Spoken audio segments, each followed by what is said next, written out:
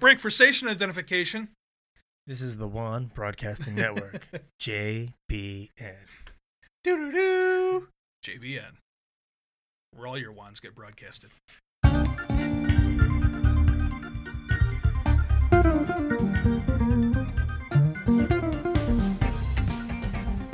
Hello, welcome to episode 53 of the Casual Try Hard podcast. I'm Brian. And I'm James. And today, this is Theros. Yeah, get ready for it. Yeah, so this is happening. So Theros Beyond Death is, I guess, coming out for pre-release this Friday. This weekend, 16th?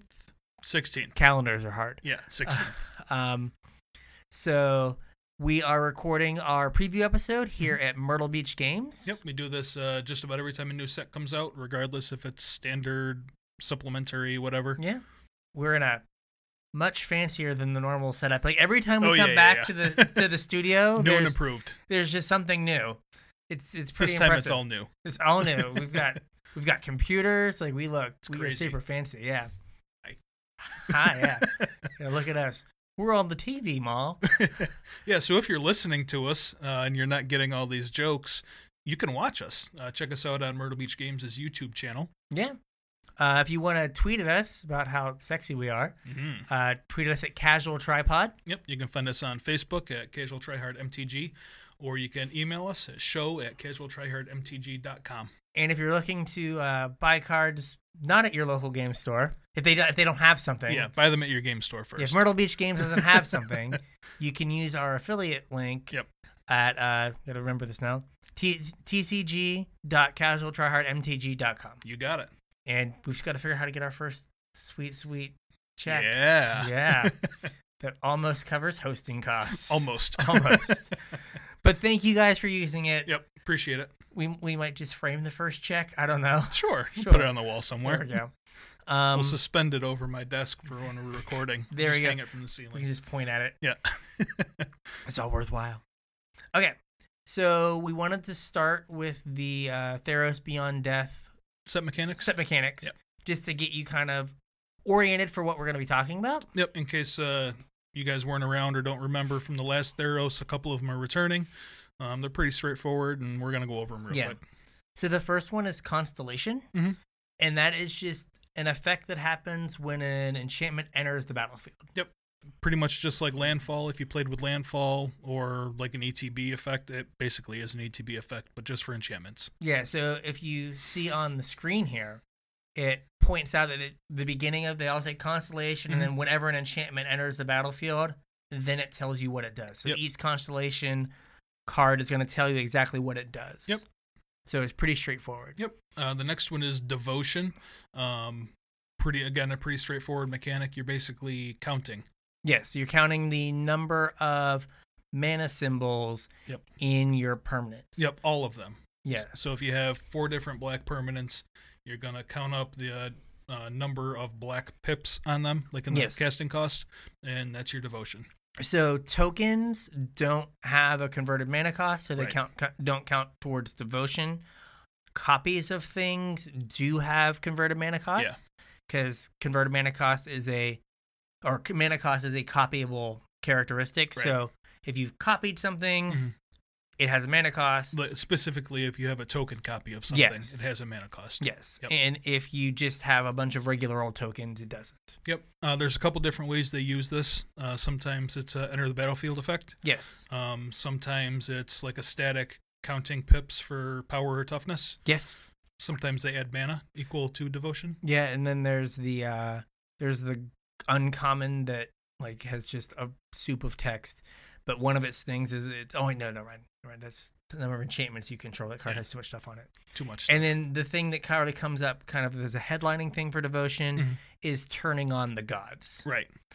So the gods are, to get this right, they are creatures everywhere except for when they're on the battlefield if they don't have enough Devotion. Right. So if they're in your hand, in your library, in your graveyard, or on the stack, they are creatures. Yes. But once they resolve, they count how many colored mana symbols do you have.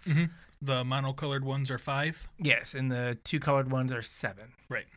So if you have 5 white mana symbols on permanents you control, Heliod is online. He's ready to beat down. Yes, if you have 4, then he is not a creature. Right, just an enchantment. Yes. Which still has all the text. Yeah, still has all the text, but can't attack or block. Because only creatures can attack or block. Also can't be hit with removal spells for creatures. Yes. Because it's not a creature. Correct. And then the last one is Escape, and that's the new one. This is the new one. It's a little weird.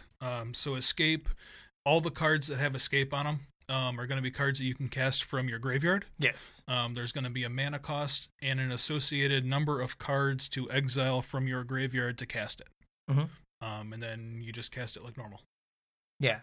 And so they tried to balance the cards by either having the mana cost be high, or having the number of escape cards be high. Yeah, so they've tried to balance them out that way. Yep. As to not just have them be totally busted. Yeah. Some of them I think are pretty busted anyway. Yeah, I agree. I mean, we both like playing out of the graveyard to begin with. So yeah. So much extra value. It really is. So we're going to start... It's my third hand. It's my third hand. So we're going to start working through the cards that we've identified as being interesting for Constructed. Yeah, there's a whole bunch of them, so bear with us. This might take a little bit. Yeah. Some of them will get a little bit more talk than others. So first up is white.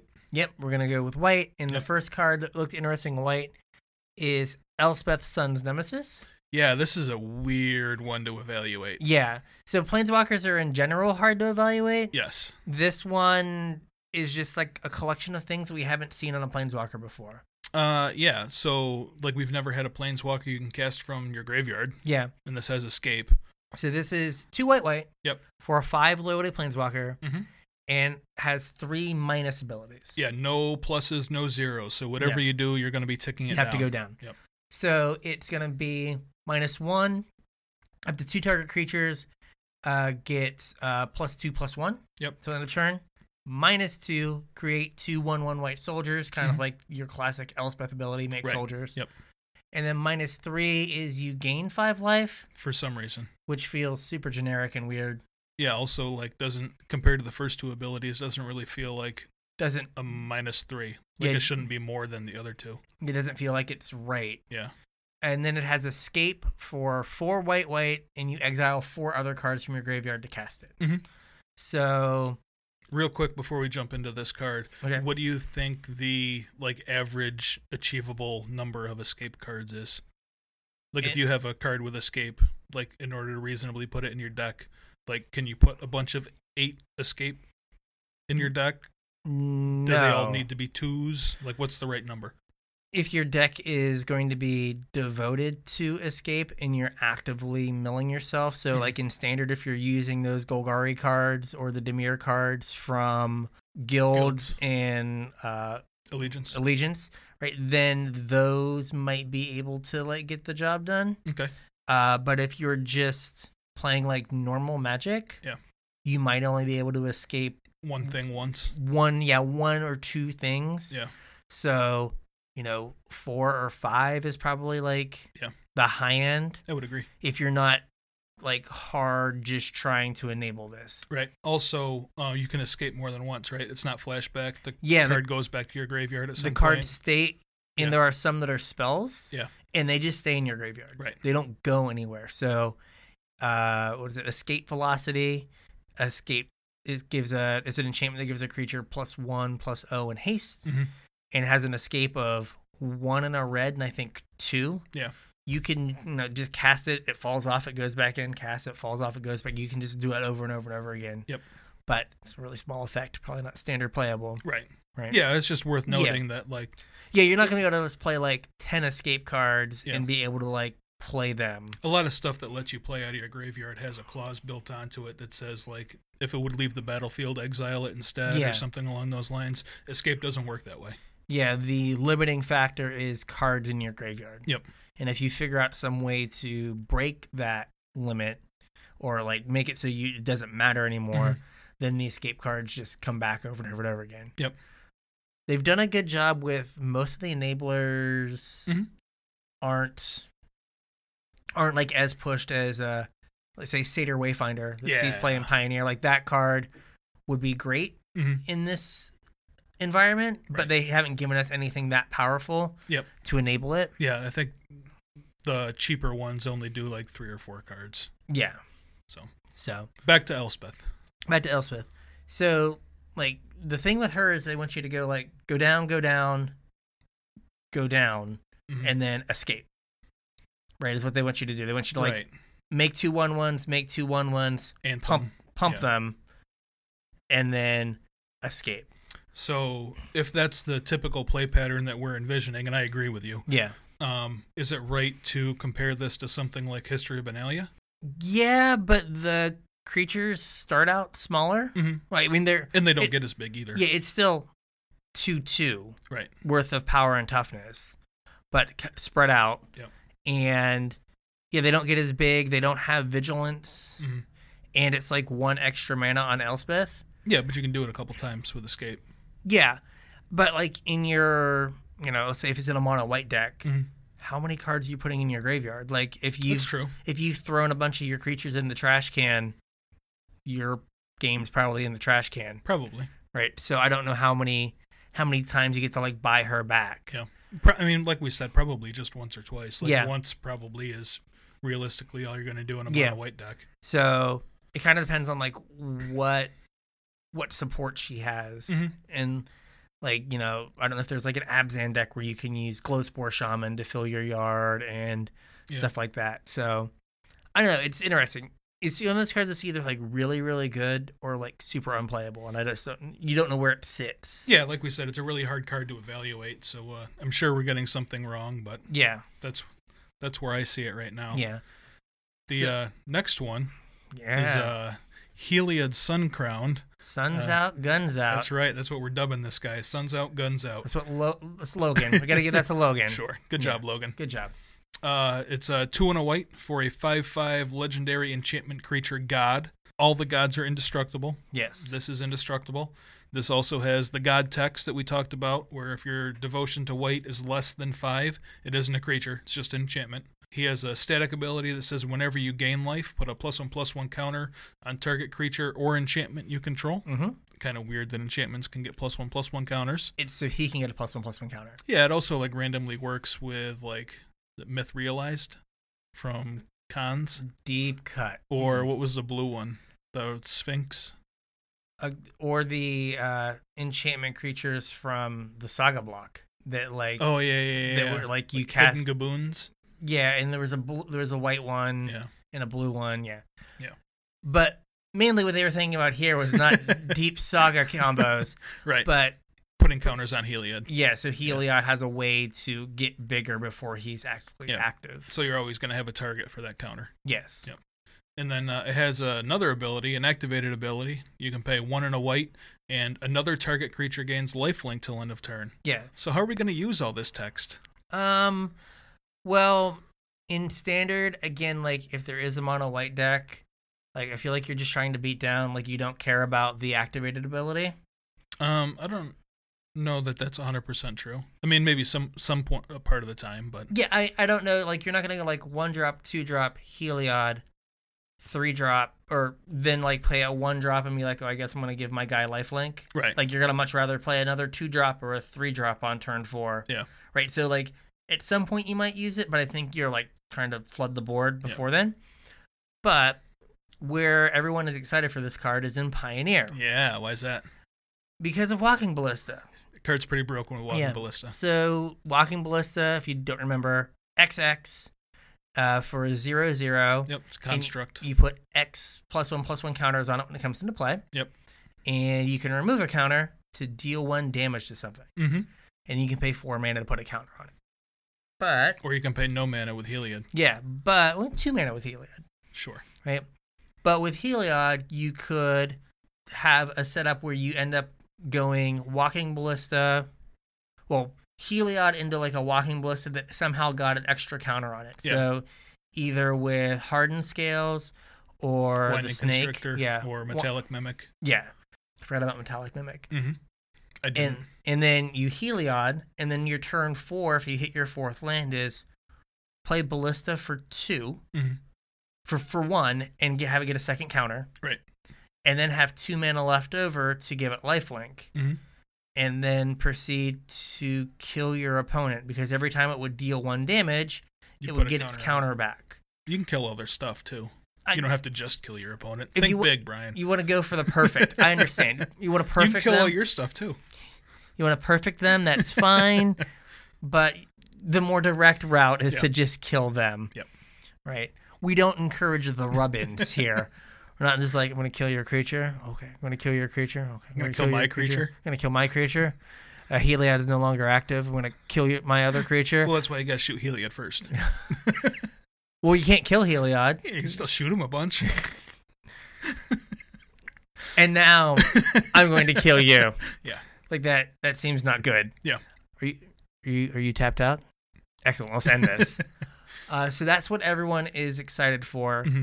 We're going to talk about this a little bit later, but in the banned and restricted announcement, Wizards has basically said that for Pioneer, they're just going to be like, YOLO. If it's busted, we'll get around to banning it. Well, basically what they said was they didn't have any like big event data yet. Yeah. So they're waiting until after the PT, until after like whatever Pioneer GPs they're running, and then they'll revisit. Yeah, but basically they're like, if you think it should be banned, get it banned. Yeah, show us. Yeah, so I don't know how good it is. It's like an on-the-table Splinter Twin, where you're just like, I have piece A. Right. You can't ever tap out. You also can't like ever interact with piece A. Like if you have a Heliod out, there's not a whole lot in Pioneer that gets rid of Heliod. You're not going to play Vraska's Contempt. Or Erase. The card I had was Unravel the Aether. Showed up in some sideboards, and I had one on my board. We got a better one in this set. I don't remember what it was called. It was like 1 mana. Okay. Like shuffle an enchantment in, just like green, yeah. Yep. But yeah, like piece A you can't interact with. You really kind of need you do need like a third piece for the turn 4. But, if your third piece is Hardened Scales, like enchantments are hard to interact with game 1. Right. So if you're like Scales into thing they have to kill, into Heliod, into kill you, right? It's the Splinter Twin dilemma of like, I can't develop my board because I can't ever tap out. Yeah, I mean, you could also go like lean kind of into mono brown and do like Metallic Mimic, Steel Overseer kind of things. Yeah, I mean, Steel Overseer also gets the job done. Like there's a lot of ways to get another counter there. Yeah, I forgot about Steel Overseer. Like I was thinking more just on like an Abzan Snake build, but I forgot about Overseer. But yeah, like Overseer, Snake, Hardened Scales, like there's 12 pieces to get that extra counter. And then you've just got to find your Heliod. And then you just play some stuff at you play some instant speed stuff or some other things higher up the curve so you can punish them for, not tapping out. Right. So I've seen builds that are like blue-white. Okay. They're probably too slow, but we're playing Arcanist now. Okay. Because it finds either piece. Right. And also plays Teferi. Ew. Right? Because now, cool, you held up your mana. Yeah. It don't matter. I just get to do the thing now. Right. So this could be a busted Pioneer card. I would be surprised if it did not see standard play. Yeah. I think that this and, is it Linden? The white 3/3. That's a pretty good shell for a deck. It just turns every creature into a Johnny's Pridemate, right? Yeah. A Johnny's Pridemate that gains a life whenever it attacks. Yeah. So Linden is white for a 3/3 with vigilance, and so whenever a creature attacks, a white creature attacks, you gain 1 life. Yep. So it's for each instant.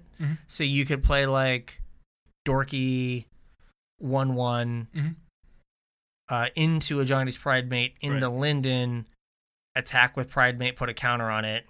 Yeah. And then turn 4, Heliod's active. And then you bash. Or you could Heliod, then Linden.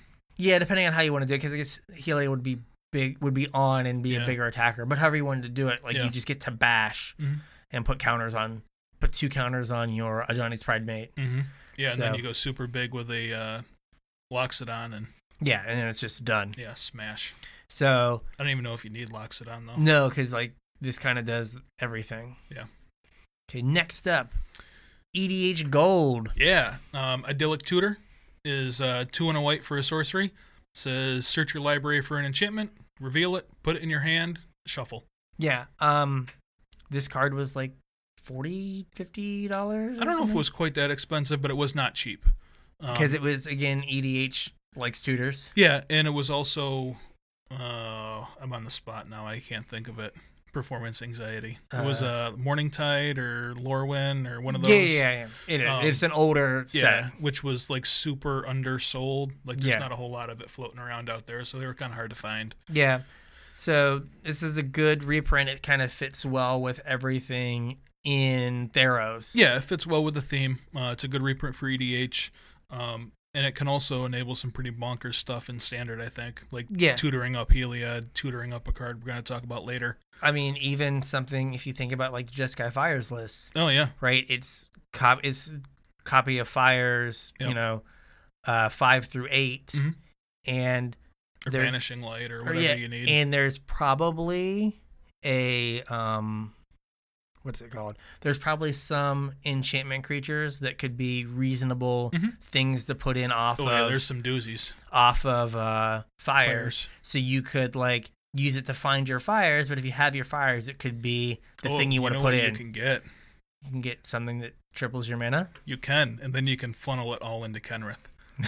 There we go. I will draw all the cards and make my Kenrith very large. Very large. Arbitrarily large. Arbitrarily large Kenrith.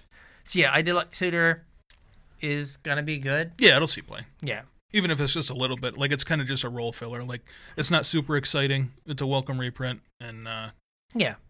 It'll see play. I also have some designs for this in Pioneer, but that's all right. Oh, yeah? What do you do in Pioneer?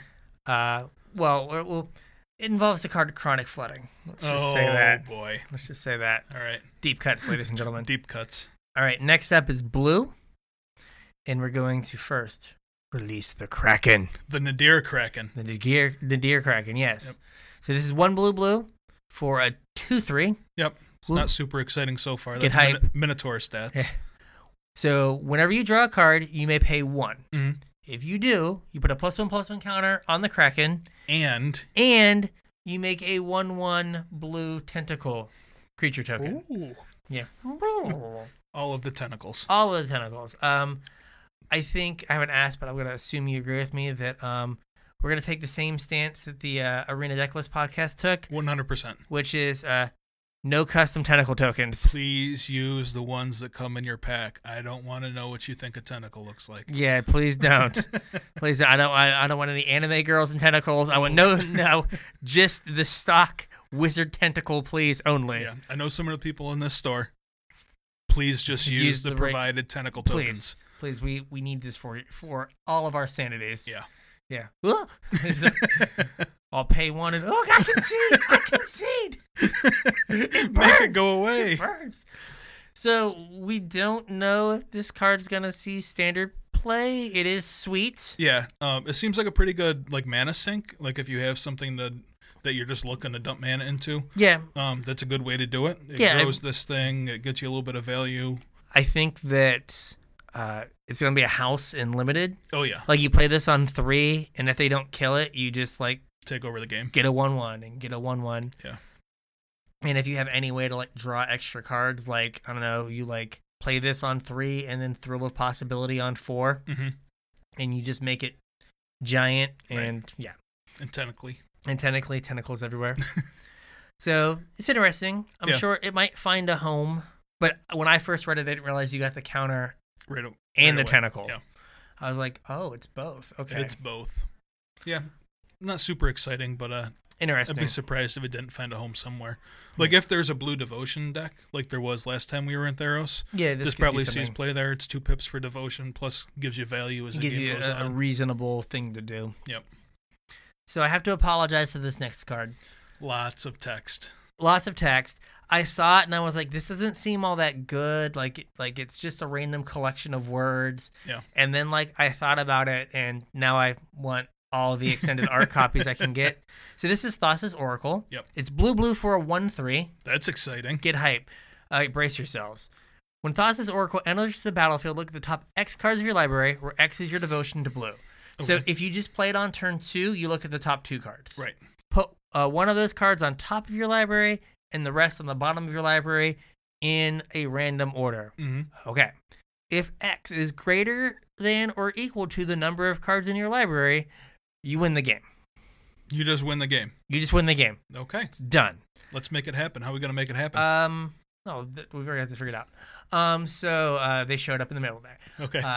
So there's a deck currently running around Pioneer.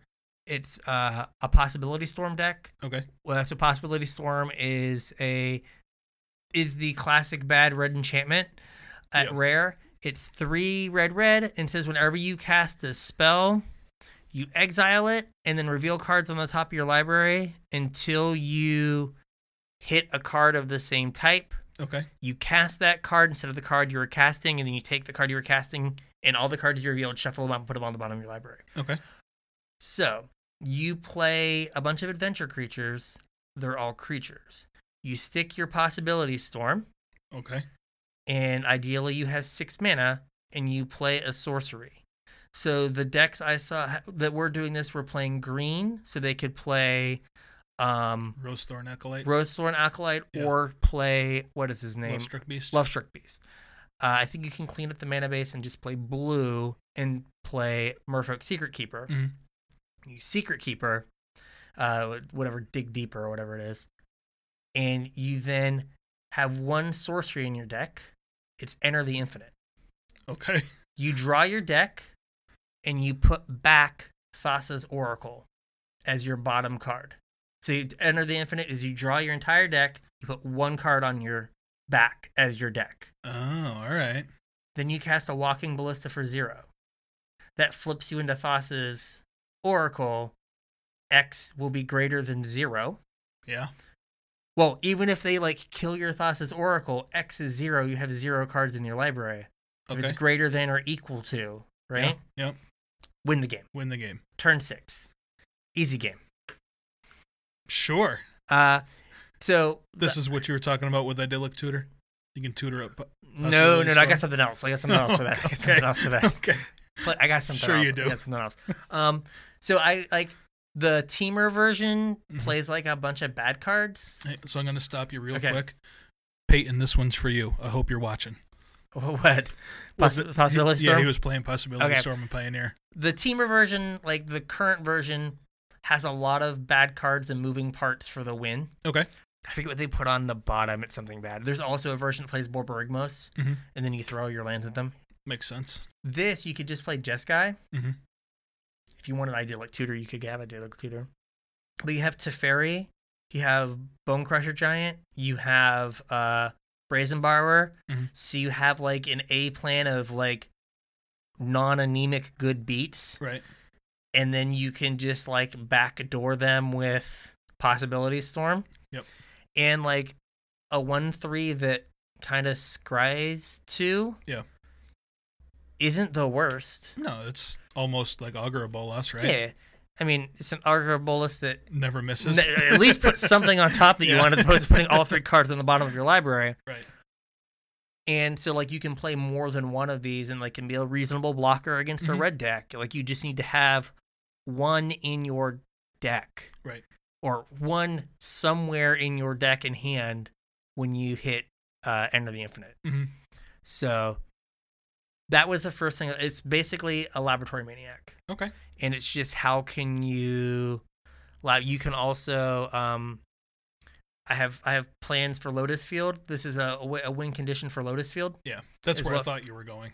That Possibility Storm caught me from left field. Yeah. I don't know what was happening there for a minute. I have 4 Possibility Storms now. This. Okay. I sent this deck to you in the chat. It's to the team chat, and I was like, you could sit beside this for 9 rounds. What's he doing? I don't know. I didn't know you were serious. I don't know. Oh yeah. I built the numbers. I built the mana base. I tried. Okay. I tried. I was like, I got 4. We're in for a treat in February. I got 14 blue sources. We're good here. I counted sources. So yeah, this card is fair, but also it just has the not fair is harder to see, and I missed it when I first looked at it. But the not fair is there. Laboratory Maniac just says do something not fair. Yeah. A 3 mana, do something not fair, 2/2. Mm-hmm. This is a 2 mana. look real hard, do something not fair. 1/3. Yeah. That just like does something when it comes into play, as opposed to Lab Man, which doesn't do anything. Which if you play Lab Man, so weird. Yeah, if you play Lab Man and you don't win that turn, you've done something wrong with your Lab Man. Very wrong, yeah. So the next card, moving on from unfair stuff to very fair stuff. Very fair. Is Thirst for Meaning. It's 2 and a blue for an instant. Says draw 3 cards, then discard 2 cards, unless you discard an enchantment card. Yeah, so it's either draw 3, discard an enchantment, so you're up 2 cards. Right. Or it's draw 3, discard 2. Now, I know this card's good, and you know this card's good. But for a lot of people, first looking at this card, I can see how like they would not think that this card is good. Yes. This card will absolutely see play if there's any sort of like white-blue control deck, blue-white control deck, because that deck is already leaning on things like, well, it's going to lean on Banishing Light and on Prison Realm as removal anyway. Well, and like it's going to lead on counters. So it's going to lean on Absorb and 3-mana counters. So if their turn 3 is hold up Thirst for Meaning or counter your spell, they're not going to have they're not going to waste that mana. Well, yeah, I was going to get to that. Okay. What I meant was that if they need to, they have things to pitch to it to get card advantage. Yes. Yeah. What you said is the second part of it, is this fits nicely into what their game plan is of leaving 3 mana open to counter your spell. If you don't do anything, they're not going to waste their mana. They're going to either fix their hand or they're going to go up a card or... Yeah. And I mean, a situation where you have a lot more keepable hands. If you have 3 lands and a Thirst for Meaning, you can probably just keep that hand. Oh, yeah. If you have 2 lands and a Thirst for Meaning, you can probably just keep that hand. If you have 5 lands and a Thirst for Meaning, you probably can just cast it, pitch 2 lands, and be happy. Get some action. Instant speed is the big thing here. Instant speed. Also, Drakoseth is still in the format, so if you want to be unfair. That's true. It is a way to discard cards. Yeah, there's a way to put Drakoseth into the graveyard to bond a revival him. Yeah. Also, if your escape deck happens to be blue, this is a good way to fuel escape too. It's 3 mana, 3 cards in your yard. Yeah, and that basically pays for a lot of the escape good costs. Ones. Yeah. Yeah. So all in all, it's going to see a lot of play. This is a take on Thirst for Knowledge, right? Which was the same text except for discard an enchantment and artifact. I'm sorry, discard an artifact, and that card saw a ton of play. Yep. That card is a Vintage Cube staple. Yep. This probably will be too. Yes. All right. Next up is black. Yeah. And this is this first card I can't say anything about because it's a Karsten card. This is totally a Karsten card. It's Agonizing Remorse. 1 and a black for a sorcery. Target opponent reveals their hand. Now, what are you going to do when you look at their hand? You're going to make them discard a non-land card, but you're not just going to discard it. You're going to exile it. Yeah. And lose a life. But it does something else, too. Where you can exile a card from their graveyard. Oh, I completely missed that sentence. Yeah, so it is discard a card. Yeah. Or if they've thrown an escape card in their graveyard that you're worried about, if you look at you still get the knowledge of their hand, and then you can say, I need to get rid of one of these cards in your hand or this card from your graveyard. Yeah. So it kind of covers both sides. So if you liked Thought Erasure, but hated islands, like this guy, yeah, right here, yeah, this is just kind of that Thought Erasure effect, but you're not tied to being blue-black. Right. It's almost Thoughtseize. It's a mana more. Yeah. But you get to pick anything, so it's not like Duress where you're stuck with non-creature spells or whatever. Yeah. You get to pick whatever you want, and it exiles. That's super relevant. There's a bunch of graveyard cards right now. This stops whatever you're worried about. Yeah. And like you said, there's that upside that I completely missed the first go around. Yeah, that you can get their escape. Yeah. So it does, on some level, make it a better late game draw. Yeah. Because if they're empty-handed, or you cast it and they just have a land in their hand, you can just snag something, whatever's in their graveyard that you might be worried about. You can get Elspeth their Elspeth or whatever. Yep. Yeah. What was the last one that saw play? Transgress the Mind. Transgress the Mind. It was 1 and a black. Exile something from their hand. Yeah, it didn't have the lose 1 life. Right. But yeah, so it's basically a very similar card, and that card saw a ton of play. Ton of play. Yeah, so this is probably going to see play. Yep. I worry about the kind of blue-black or Esper decks that are going to be 6 Thoughtseize decks now with Thought Erasure plus this. Oh, yeah. Right, you're going to be able to just stack that effect up. You're not worried about the black-red decks? They get another card in this? Yeah, I mean, the black-red decks are going to be a problem, yes. Or could be. So, I hope they will be. Next up is... Oh, my God. Yeah, you thought the last one was hard. Ephemia the Cacophony. There you go. I like it. Yeah. It's 1 and a black for a 2/1 legendary enchantment creature Harpy. Yes. This is the first and I guess second enchantment creature. Yeah, Heliod was one. Heliod. So enchantment creatures have the benefit of they trigger Constellation because they're an enchantment, but they have the downside of they die to disenchant. Right. So anything that would kill an enchantment will kill an enchantment creature. Yeah, it's kind of like an artifact creature. Exactly. Where you can shatter an artifact creature, you can kill it with a fatal push. Yeah. Same thing with enchantment creatures. Yes. So this is a 2/1 flyer. Yep. For 1 in the black. Yep. So that's just reasonable stats. Yeah, that's like a normal rate. Yeah. So, and at the beginning of your end step, you may exile an enchantment card from your graveyard. If you do, create a 2/2 black zombie creature token. Mm-hmm. So, this is really asking you to aggressively fill your graveyard. I don't know that it's asking you to aggressively fill your graveyard, but it definitely wants you to play some number of enchantments. Yeah, to fuel the thing. I don't know if a 1 in the black 2/1 flyer is good enough for constructed if you're not getting that extra clause consistently. Right, but I think you only need to get it once for it to be worth it. Well, fair. Like a 2-mana 4/3 flyer is great. Yeah. I guess it doesn't. Not a flyer, but Deadweight is in the format or no? Is it? I don't know. I'm trying to think. Disfigure is. I don't know that Deadweight is. So, if you had some easy way to put an enchantment that did something in your graveyard, that would be very useful. Yeah, I'm not sure what the best way to build this is. It's certainly an interesting value engine, though. I don't know. It seems like there's a lot wrapped up here, and I'm not sure what the deck looks like that this belongs in, but it seems like it could be pretty good. That's a pretty aggressive rate for what it's doing. Deadweight, currently legal and standard. Oh, okay, there you go. That's a great way to make this happen, then. Yeah, so, some way to, where you could, on the draw, Deadweight their 1-drop, then play this and get your 2/2. No, you're really far ahead. Mm-hmm. Super far ahead. And then every time you exile one from then on, you're you're super winning the race. Yeah. Your 2-drop just became a 3-drop, a 4-drop, and a 5-drop. Yeah. So since we have all this graveyard, these graveyard cards, we've got Cling to Dust. Mm-hmm. Just a black for an instant. Exile target card from a graveyard. If it was a creature card, you gain 3 life. Mm-hmm. Otherwise, you draw a card. Right. And it itself has escape. Right. For 3 and a black, exile 5 other cards from your graveyard. Mm-hmm. Now, 5 other cards is a lot of other cards. It seems like a lot, yeah. The front end is fine. Mm-hmm. I think the front end's pretty good. Yeah.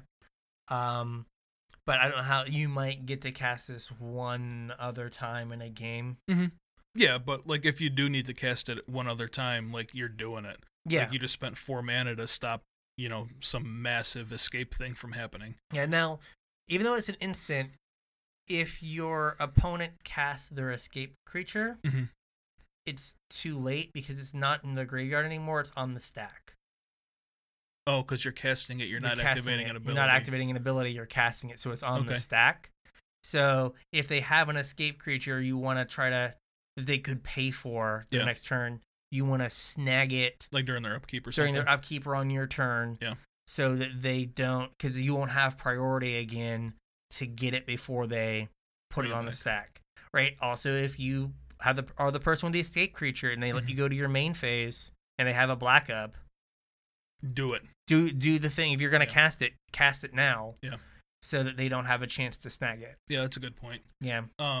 What I kind of liked about this card was it was kind of passive graveyard hate that you can like not feel awful about including in your main deck. Yeah. Like fail cases, you just cycle it. Again, yeah, you have to have something in there. They have to have something in their graveyard. Well, one of you does. I guess it's any graveyard. Okay. Yeah, so you can just cycle it. Yeah. Like if you're playing a game where neither of you have any cards in your graveyard, like it doesn't matter anyway because neither of you are doing anything. Yeah, like I think that, again, like in control decks, those games that go super long and they've got like a bunch of counter spells and stuff in their graveyard, like they might have more chance to cast this more than once. Mm-hmm. What is it? Fabled Passage will help enable this. Yep. So. Yep.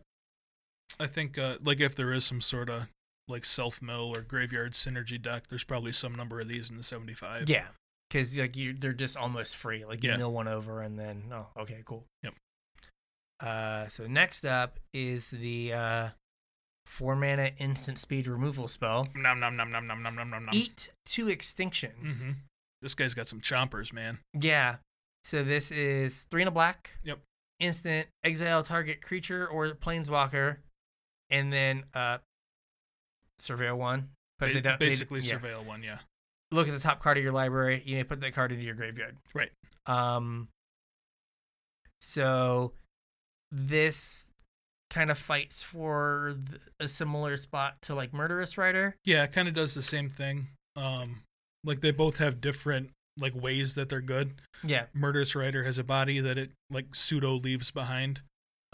This exiles, which could be relevant depending on how many gods see play. Yeah, I think this is really like the safety valve for the gods because we didn't have a good black exile removal spell. Yeah. And so this is, if the gods are really popular, you play Eat to Extinction. Mm-hmm. If there aren't a ton of gods running around, I think you play Murderous Rider. Yeah. So it just kind of depends on how the meta game shakes out. It might be one of those things that like week to week, you kind of have to switch that slot in your deck. Yeah. But like this is an easier to cast kind of Vraska's Contempt. It is. That card saw a ton of play. And the 2 life was super relevant in that standard too because mono red was everywhere. Yeah. But it's in that same vein of card. Yep. Next up is it's K. We don't have anything down for K. We don't. Next up is the card after K. Yeah. It's Nightmare Shepherd. There's 2 black for a 4/4 flyer. It says whenever it's an enchantment creature. Yes. Whenever another non-token creature you control dies, you may exile it. If you do, create a copy of that, except it's 1/1 and it's a nightmare, in addition to any other creature types. Yes. This is a weird card. So, first of all, a 4/4 flyer for 4 is just good. It's okay.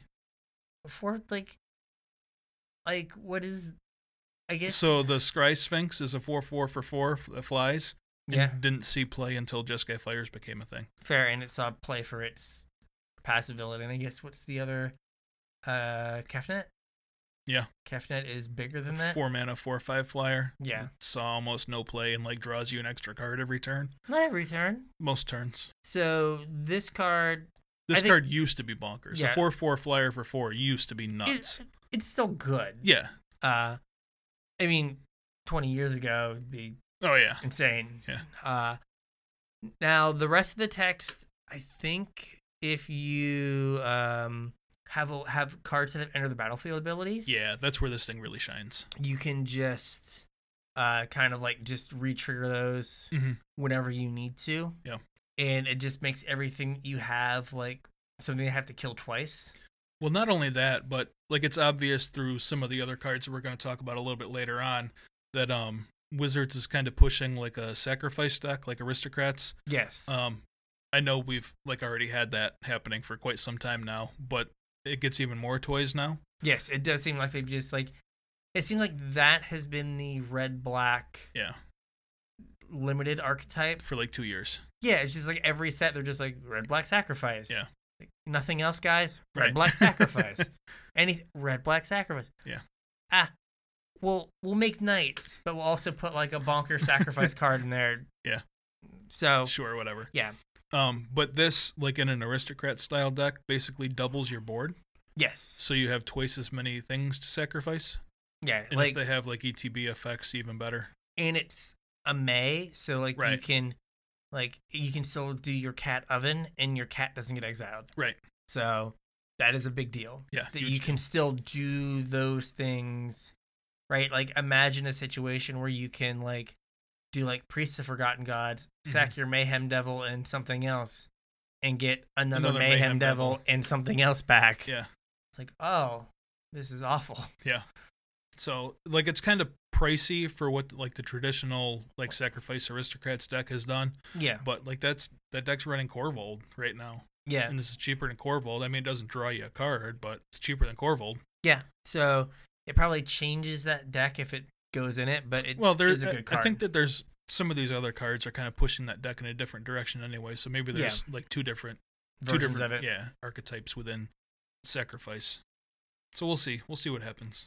Speaking of sacrifice cards, we have Woe Strider. Yeah. Which is a 2/3. A 3/2 for 2 and a black. Mm-hmm. When it enters the battlefield, you make an 0/1 white goat creature. Mm-hmm. Did you read the story about this today? No, I did not. So Maro had his like Making Magic column today. Okay.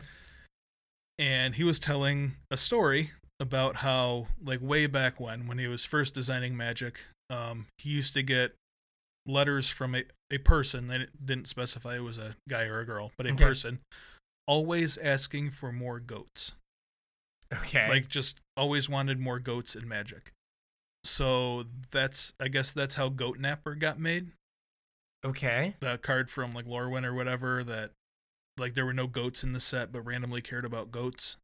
Yeah, don't we have like wasn't that recently reprinted or something? Modern Horizons had Goat Nap. It was Act the Treason, but same text for goats, whatever. And that's like the default how like 0/1 white like do nothing creatures became goats is because this guy always wanted goats in Standard. Gotcha. Or more goats in Magic. So person got their goat. Yep. So it's basically a 3-mana 3/3 kind of spread out across two bodies. Yep. And this has an innocuous but yet dangerous ability. Oh, very dangerous. Of sack another creature, scry one. There's no mana attached to it, so it's you can free! Just machine gun down your board. Yeah. And then this also has escape. It sure does. For 3 black, and you exile 4 cards, so it's kind of in that sweet spot of escape things. Right, and when it escapes, it enters the battlefield with 2+1/+1 counters. So it's a 5/4. That's a big guy. That is a very big dude. And a goat. Yeah, so it's a 5/5 spread across 2 bodies.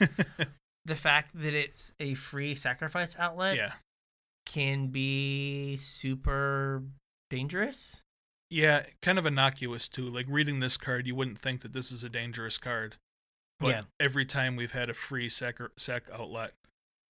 On Friday, I played Rally the Ancestors and played Cartel Aristocrat because it's 0 mana, sack a creature. Yeah. And multiple times I was like, you're at 8, you're dead. Yep. I'm going to sack all my stuff and sack all my stuff again, and you die. Well, think about like the original Rally decks, like in Standard. Yeah, Nantuko Husk is a garbage creature. It's a 3-mana 2/2, but had a free sacrifice ability, and that's what made the deck. Yeah, so there could be something with this free sacrifice ability that can kind of push it over the top. Mm-hmm.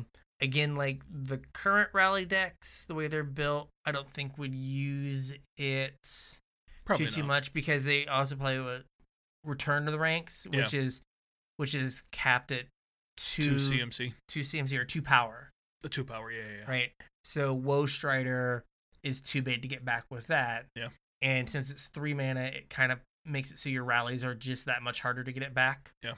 But the Scry one, it could kind of do the Viscera thing where if you can dig to whatever card you're missing. Yep. So it is interesting. Yep. Keep your eye on it. Yes. Don't trade it off if you get one at pre-release. Yes. Unless it's to me. Or me. Now is red, and I tried to work myself to pronouncing this first one. Here we go. Annex. Hardened in the Forge is a 1 red legendary enchantment creature demigod. Yeah, that's kind of weird, right? He was a regular dude last time we were in Theros. Yeah, the type line is longer than some cards. Flavor text or rules text.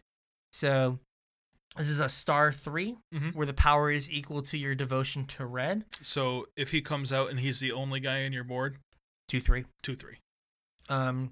If you have 2 of them, one of them dies because it's a legend. Correct. So still a 2/3. Got it.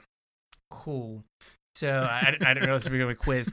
So annex, whenever annex or another token creature you control, non-token creature you control dies, create a 1/1 satyr token with this creature can't block. If the creature had power 4 or greater, you create 2 of those tokens instead. Weird. That's like the same text as Witch's Oven that you ignored. Yes, that I ignored. Yeah. It kind of like our Nightmare guy. It kind of doubles your board. Gives you a way to double your board, so you can kind of, Woe Strider. If you like a Mayhem Devil and a Woe Strider and one of these 2 things, you just machine gun down everything. Now, this does not work with the Nightmare guy.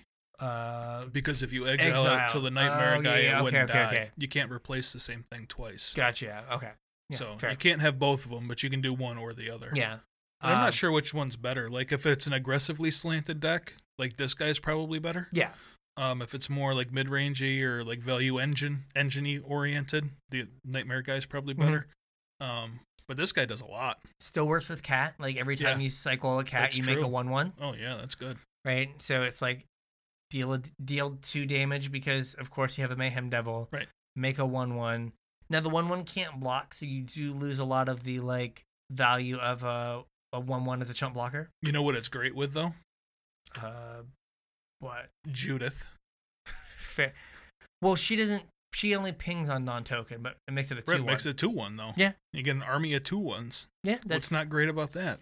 It's good. It doubles your 1/1s. It doubles your 1/1s. It's twice as good. So again, this is just another card that's like planted for like some sort of red-black sacrifice deck. Yeah. Like I think in constructed, you're probably limited to playing. You can't play the full 4.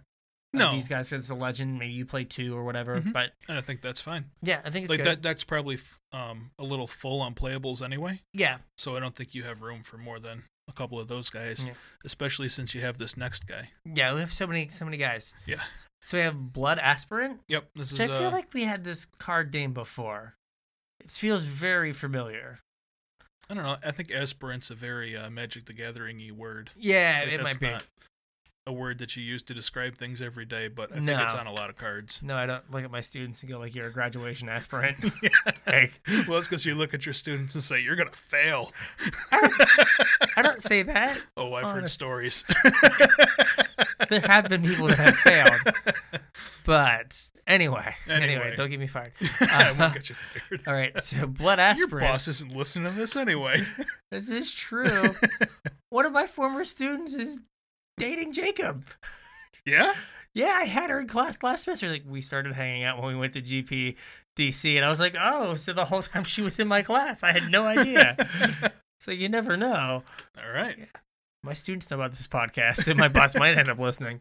Shh, don't tell. Yeah, you're all going to pass this, hopefully. Anyway, Blood Aspirant is a 1 and a red for a 1/1 Satyr Berserker. Says whenever you sacrifice a permanent, put a +1/+1 counter on it. Yes. So this guy can get real big real fast. He can. Yep. He then has an activated ability for 1 and a red and tap it. Sacrifice a creature or enchantment. It deals 1 damage to target creature, and that creature can't block this turn. Yeah, so it does. So it like has a way to sacrifice. It can feed itself a little bit, and also like that creature can't block this turn's relevant. Like even if the 1 damage isn't shutting off their huge blockers. Yeah, there's a way for you to like push damage through. Yeah. Right. They questing beast, and then you're like, all right, I'll take 4. No, it can't block. Kill you. Yeah. So yeah, and I mean, it can just become like a threat. Like imagine getting attacked with this in combat, and they have like Cat Oven. Right.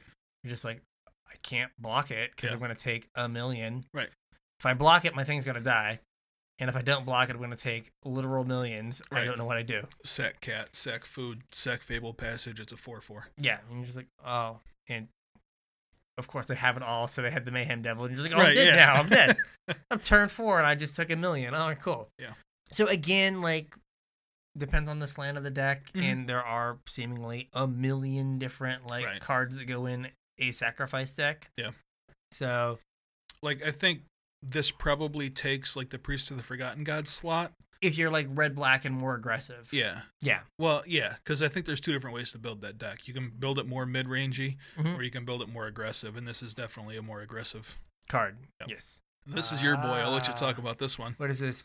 Ox of Agnos? Sure. So it's 3 red. You're never, ever going to pay 3 red for this card. Your game has gone terribly wrong. Well, I mean, you might, but you're doing it wrong. Should not be your plan A, right? Or your plan B. For a 4/2. Yeah.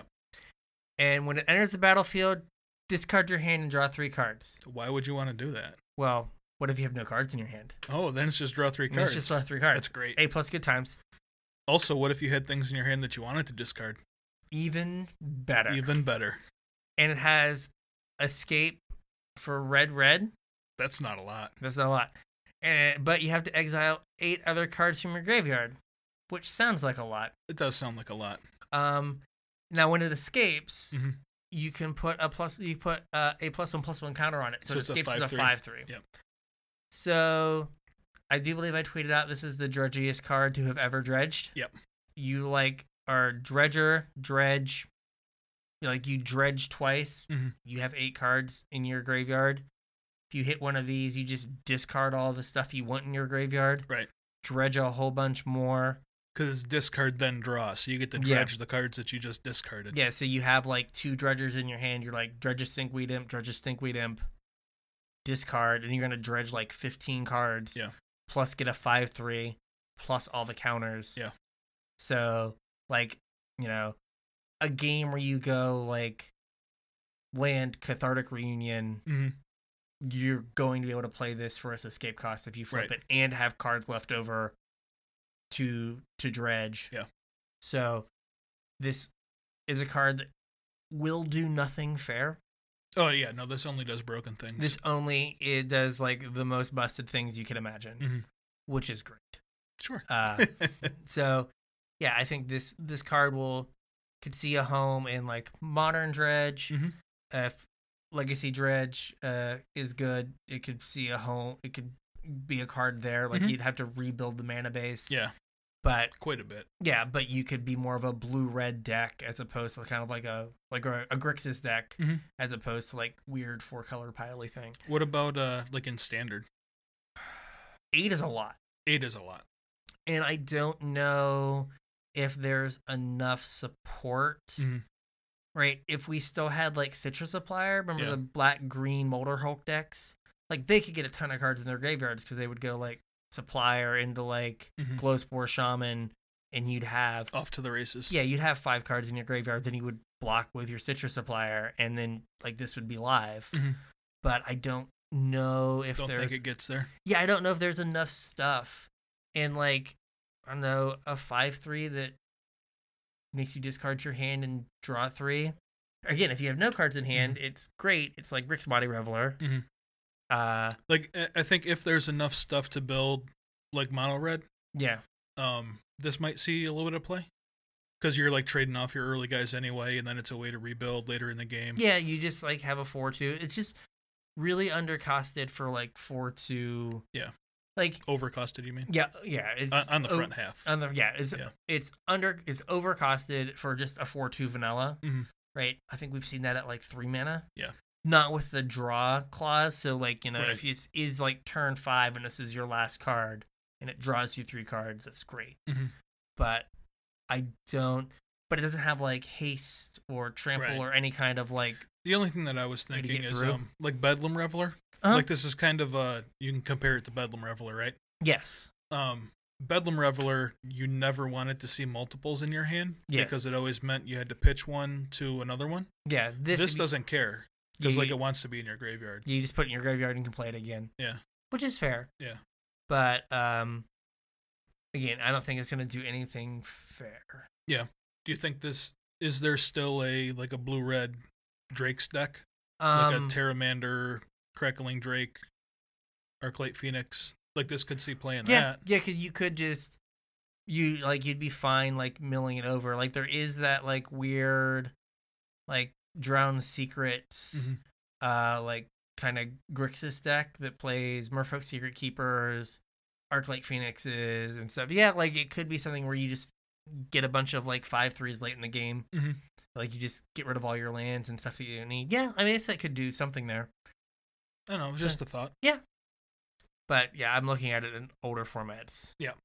Well, not everybody plays older formats, so I like to look at things from all angles. You like sneak attack?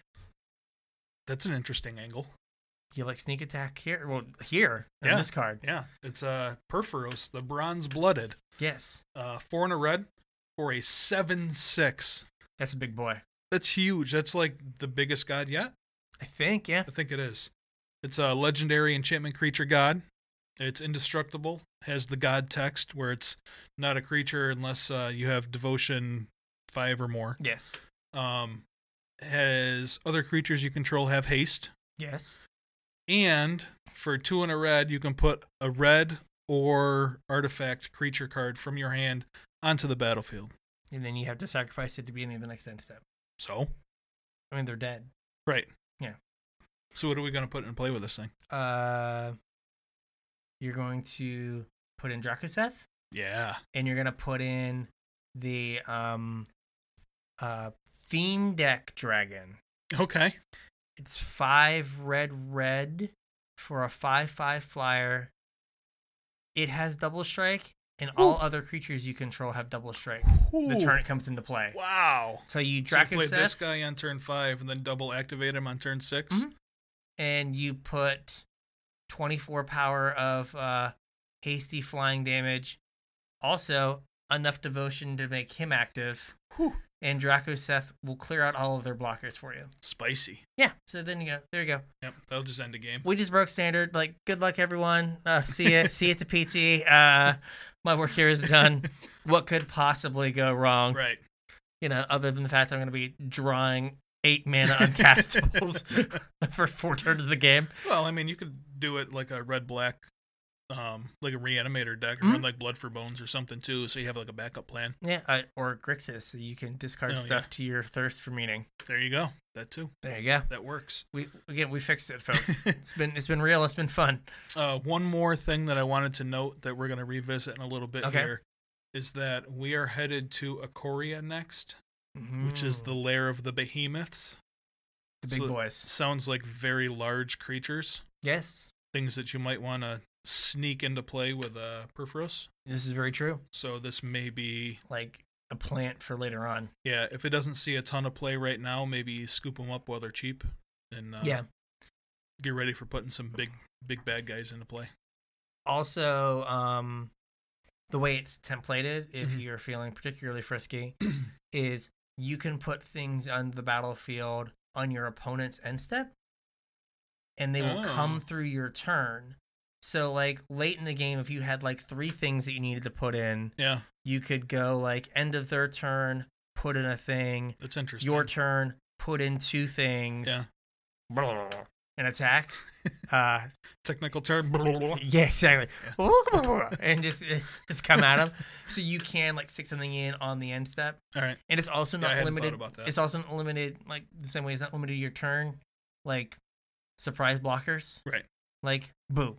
Surprise, here's an ox. Yeah, here's an ox. Oh. That's actually pretty good with this. Yeah, you put him in, then he dies. Then you put him in and you draw 3 cards. Right. And that's hopefully fuel to kill them the next turn. Yeah. Yeah. I hadn't thought of that. So there are some things there. Yeah. That's pretty cool. Usually when you put 2 mythics together, good things happen. Yeah. This is true. Also, what is his name? The Big Pig. Oh, yeah. Big Pig's cute. Big Pig. You just get to put in all the things. All of the things. Like, you end up with, like, 3 things in play. Mm-hmm. So, Hasty. Yep. Hasty things. All right. This one's going to take some work. Does every color have a card that's just a wall of text? It's welcome to 2020. Yeah. Wall of text. 2019 was last year, and that's we were happy with this power level and amount of text on all these cards. Yeah. So we're back to more text. All right, Storm Herald. Okay. 2 and a red for a 3/2. That is reasonable. Yep. It's a human shaman if it matters and has haste. Okay. Now, for War and Peace. Yep. When Storm Herald enters the battlefield, return any number of aura cards from your graveyard to the battlefield attached to creatures you control. Okay. So you can, you don't have to put them on him. You can put them on anything. Right. Exile those auras at the beginning of your next end step. If those auras would leave the battlefield, exile them instead of putting them anywhere else. This card is templated weird. It is. Because, like, it just says aura cards, but you have to attach them to creatures? Yes.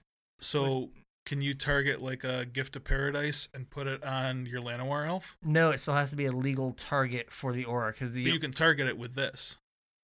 No, it would fall off. Right, but you could target it. Like, would it enter the battlefield for Constellation? Yes. And then it would immediately fall off. Yeah, the way that like returning auras to the battlefield works is super weird. Like you can enchant hexproof creatures that your opponent controls by returning the aura because it doesn't target.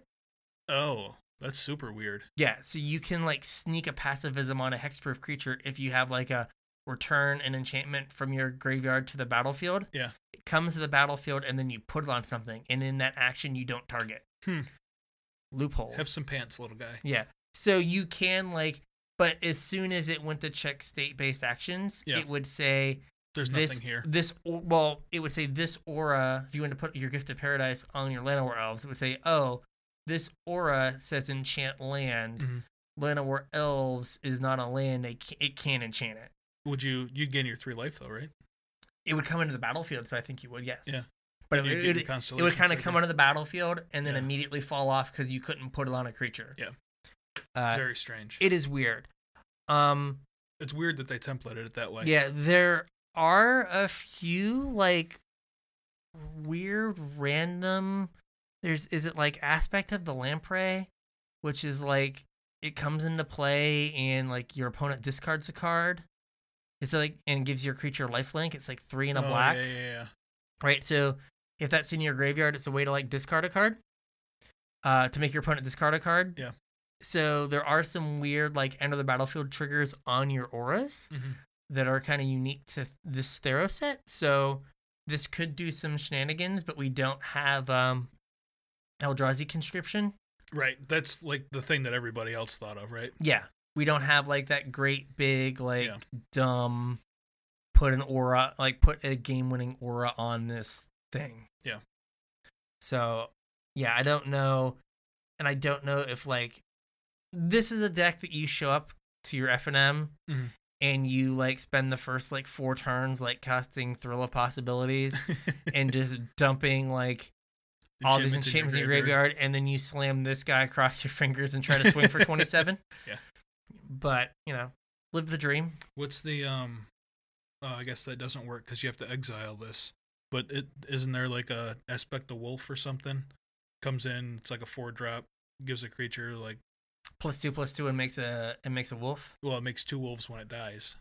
Oh, okay. It's in this set.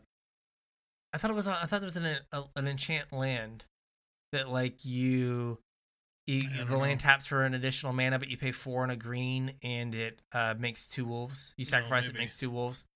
Or like Knightly Valor. It comes in and makes it 2/2. Like there are ways that you could like get things off of your enchantments. Yeah.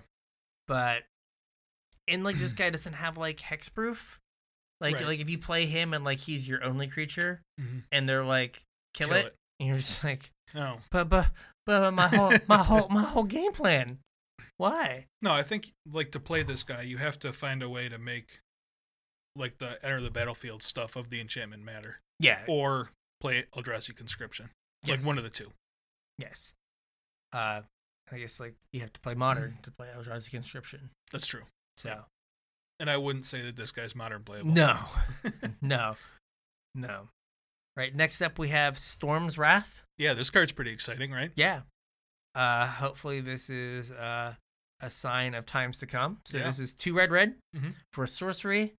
Storm's Wrath deals 4 damage to each creature and each planeswalker. Ooh, fantastic. Fantastic. Yeah, this card's great. 4 damage is a sweet spot. We have 4 damages. Like, usually these do 3. Yeah. They put an extra point an extra mana on it to get it from 3 to 4. Right. And then they added the Planeswalker text, which is awesome. Which is good. Like it's good to have something that can clean up creatures and Planeswalkers, so it's not like it's not dead against really any deck. Yeah, you can still use it against your control decks. Right, like they downtick their Narset, and you play this, and you kill it. Still get to kill it. Yep. It's not like it's just like, oh, I have no targets for this. Maybe you cleaned up a Teferi too. Yeah, so because I guess Teferi starts on 4, so if they uptick, he goes to 5, but then like he doesn't do anything for multiple turns. Yeah, but if they bounce something, like, then you still have your guy. You can clean up the Teferi. Yeah, so it's definitely good. I hope they print more cards that have this like creature Planeswalker flexibility, because really right now like black is the only color that has those kind of cards. Right.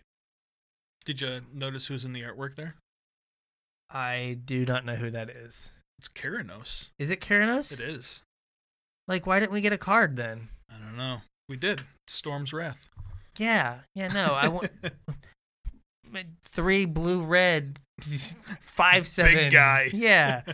Devotion. Lightning bolts and card draw. Yeah, not just like, hey man, he might be in the art. It's like, oh cool, I'm glad he might be in the art. Like, great. No, it's definitely him. Okay, but still, like, I mean, it's only one set. They didn't have room to print everything.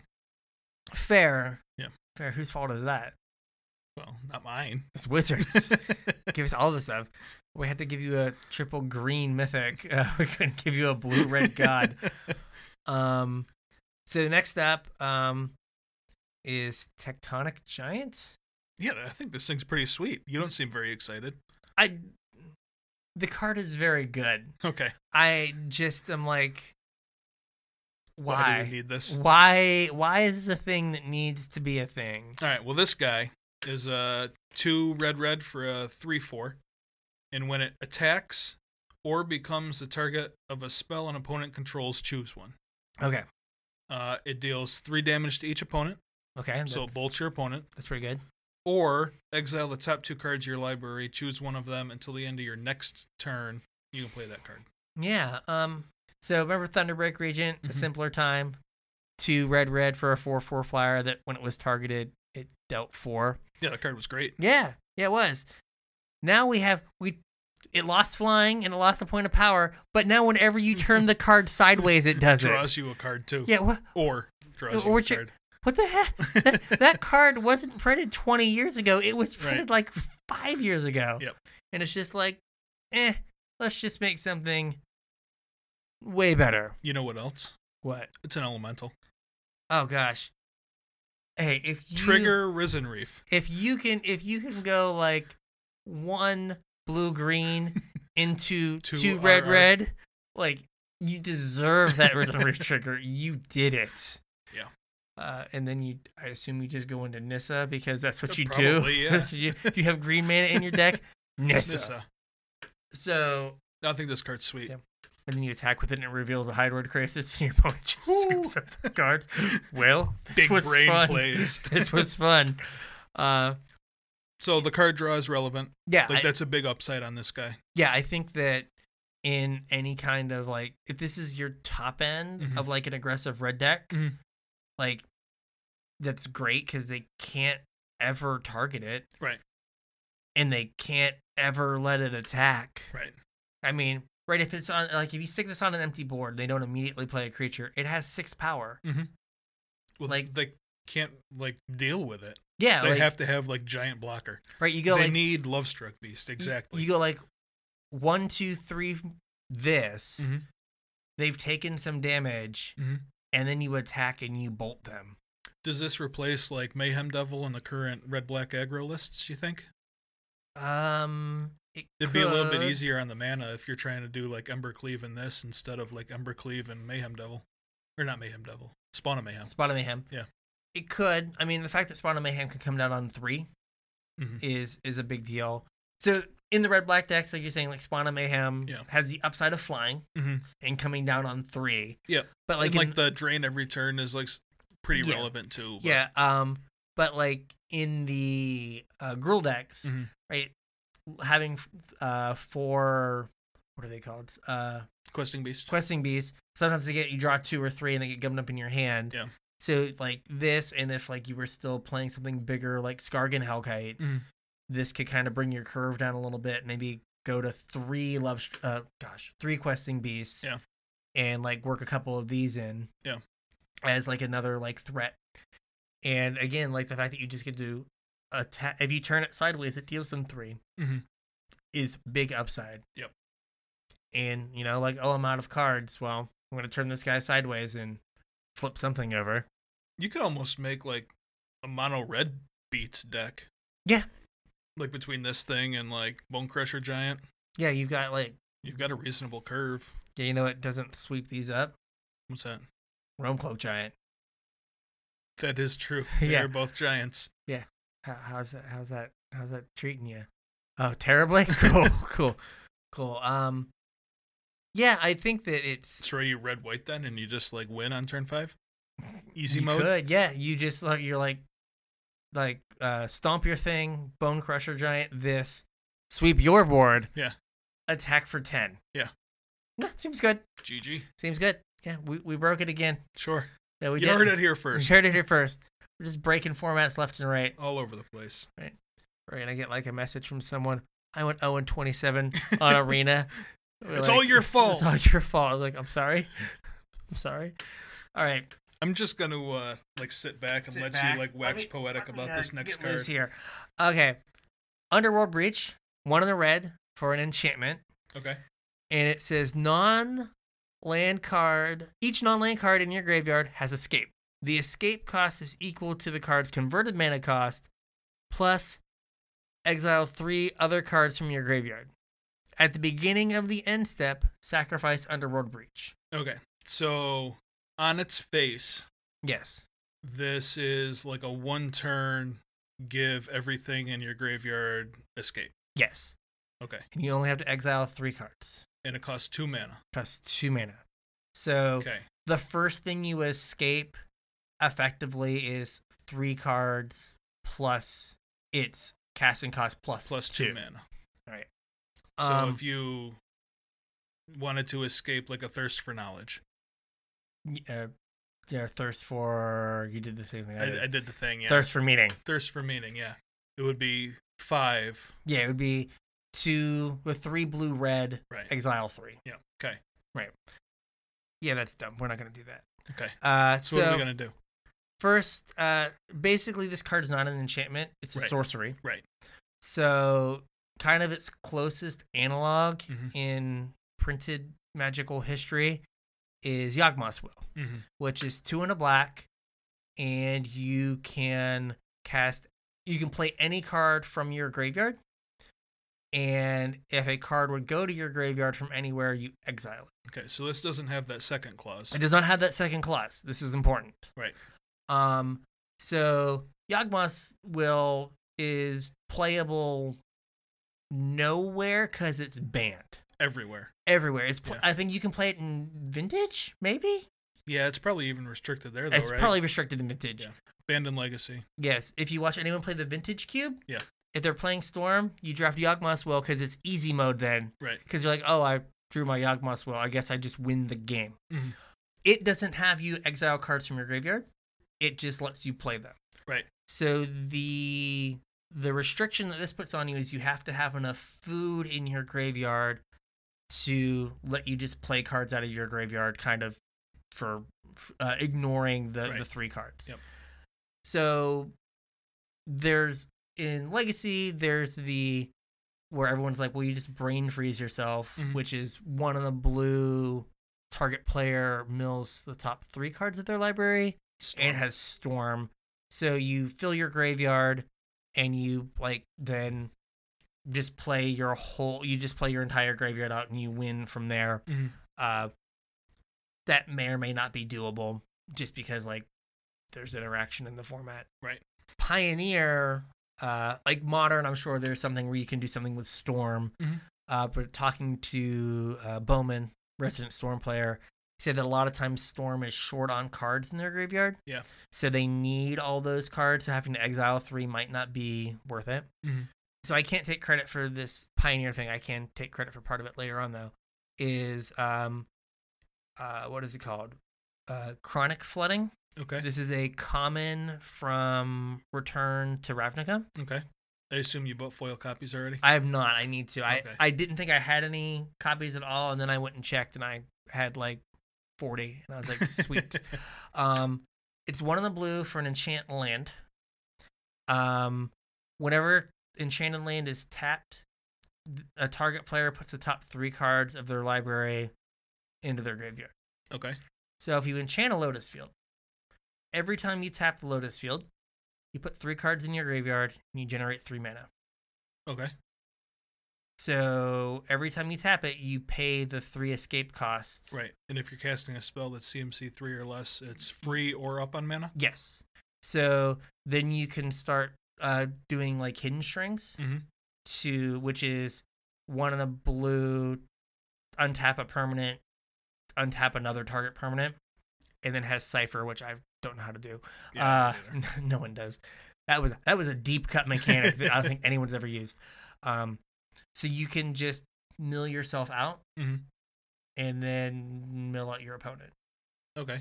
Or you could win with Thassa's, whatever it is, Oracle, or Jace, right? Or anything else you put in your graveyard because you don't have to. Because you can cast it. Because you can cast it. Yeah. So you could like. I think you can win. I know you can win on turn 4. Okay. I think you can win on turn 3, but I haven't like figured it out. Worked through all of it.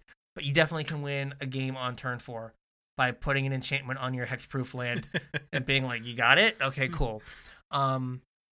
So it doesn't. I don't know how it does anything fair. Oh, this card doesn't do anything fair. And I don't know like what you play in standard to make this card like this card would be like reasonable to be in standard. Yeah.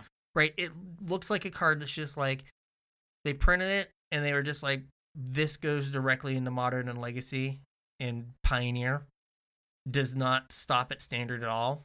Yeah, I'm not sure. I'm not sure what you do with this in standard. Yeah, probably nothing. I mean, if you have a ton of mana, it maybe reads as a draw 2. Right. Right? Like, you have 8 mana and you play this and then you play 2 3-drops. Yeah. Right? I guess that's good. Kill something in a guy, maybe. Yeah. I guess that's good, but it's not. Yeah. It's not great. Like, you're not going to put that in your deck. Right. In hopes of like, well, I hope I get to turn 12 and draw this and have like. So it seems weird. It's kind of like, was it Brought Back? Yeah. The white like return 2 things from your graveyard that went to the graveyard this turn. Like, it just seems like, what are we doing? Right. So this is kind of that same vein, and it's just like, what are the busted things you can do? So begging to be broken. Yes, I don't know why this card exists. Yeah, I'm not sure, but it is here, and I'm sure you're happy to have it. Yes, we will figure out something to do with it. I'm ambivalent, but yes, you're like unfair. No, no, I don't want this card. Yeah. I'm sure it's gonna make me miserable. Oh, you maybe discard some stuff? Sweet. So next up is green. We're going to give this first one to James since he's so hooked on Phonics. Sure. This is Chainweb Arachneer. Yes. It's a single green mana for a 1/2 with reach. Creature Spider. When Chainweb Arachneer enters the battlefield, it deals damage equal to its power to target creature with flying and opponent controls. Kill target Spectral Sailor. Check. Yep. Or Terramander. Check. Yes. Scary Terry. Yes, good job. It also has Escape for 3 green and exile 4 other cards from your graveyard. Chainweb Arachneer escapes with 3 +1/+1 counters on it. Yes. So it's a 4/5. 4/5. That still has ETB. Punch a thing. Fight something in the air. Yes. I mean, it's very good. Very good. It's like somewhere, like it's a little worse on the front end than Crawl Harpooner. Right, but it's way better on the back end. Yes. Because it'll probably live. Yes. Crawl Harpooner never lived. Never lived. Yeah, it always died. Yes. Unless it was eating geese. It's true. I guess this can't eat a goose. So on the front end, it can't eat a goose. Yeah. So Craw Heartburner gets a goose. This doesn't get a goose. Right. But on the back end, it's an honest-to-God legitimate creature. Right. It kills something. It's a threat. Yeah. Again, like, I think in a self-mill deck, I think this is A+, good times. Like, this is the kind of thing you want to do. Yeah, like, it belongs somewhere in the 75. I don't know if you main deck them or not. Yeah, but we don't know what the format looks like. Yeah, so. I mean, just like, what is it? An FTK that's a 4/5 is great. Yep. Flametongue Kavu. Yep. Look it up. I gotcha. Yeah, I knew you got me. Just for the newer folks here. All right. I heard this. I was listening to LR, and they were just like, I have no idea how any of these abilities on this card go together. This just seems like... I have no idea how you get all of this for 2 mana. At uncommon? At uncommon. All right. So what are we talking about? We're talking about Destiny Spinner? Yep. It's 1 and a green for a 2/3 enchantment creature, human. Okay. Real quick. A 2 mana 2/3 above rate, correct? Yes. Yes. Okay. Significantly above rate. Yes. Yeah. Okay. We usually just get bears. Right. No, this is very good. This is a big bear. Like, what else did we have that was a 2 mana 2/3? Green black snake. Yeah. Mining Constrictor, but he was green black. Right. We also had was Sylvan Advocate a 2/3? Sylvan Advocate was. More recently, M19, didn't we have the elf guy? When you targeted him, you made an elf. Oh, yeah. 2 mana 2/3. Thorn Lieutenant, yep. That also like had a big activated ability. Yeah. We've mentioned like 2 rares and a gold uncommon. Right. This is a 1 color uncommon. And then there's more. Oh, there is more. So creatures and enchantment spells you control can't be countered. Whew, that's big game. So let's say, for example, you play this on turn 2. Mm-hmm. Your control opponent, who did not have Essence Capture up. Right. They just lost access to Absorb, Mystical Dispute. What else? Sinister Sabotage? Yeah, like any counterspell in their hand is just done. Right. And they can't, like, they either have to have a removal spell. Mm-hmm. They can't, like, Teferi bounce this because then you just replay it and they kind of got nowhere. Right. So there's that. But wait. Well, let's compare this to one more thing. Okay. Also in Kaladesh, we had Prowling Serpapard. Was Prowling Serpapard in... I'm pretty sure it was Kaladesh. That was I thought it was, like, Amonkhet. It was one of the 2. 1 green, 4/3, creatures you control, creature spells you control can't be countered. Right. So the static ability of this is just better than that rare.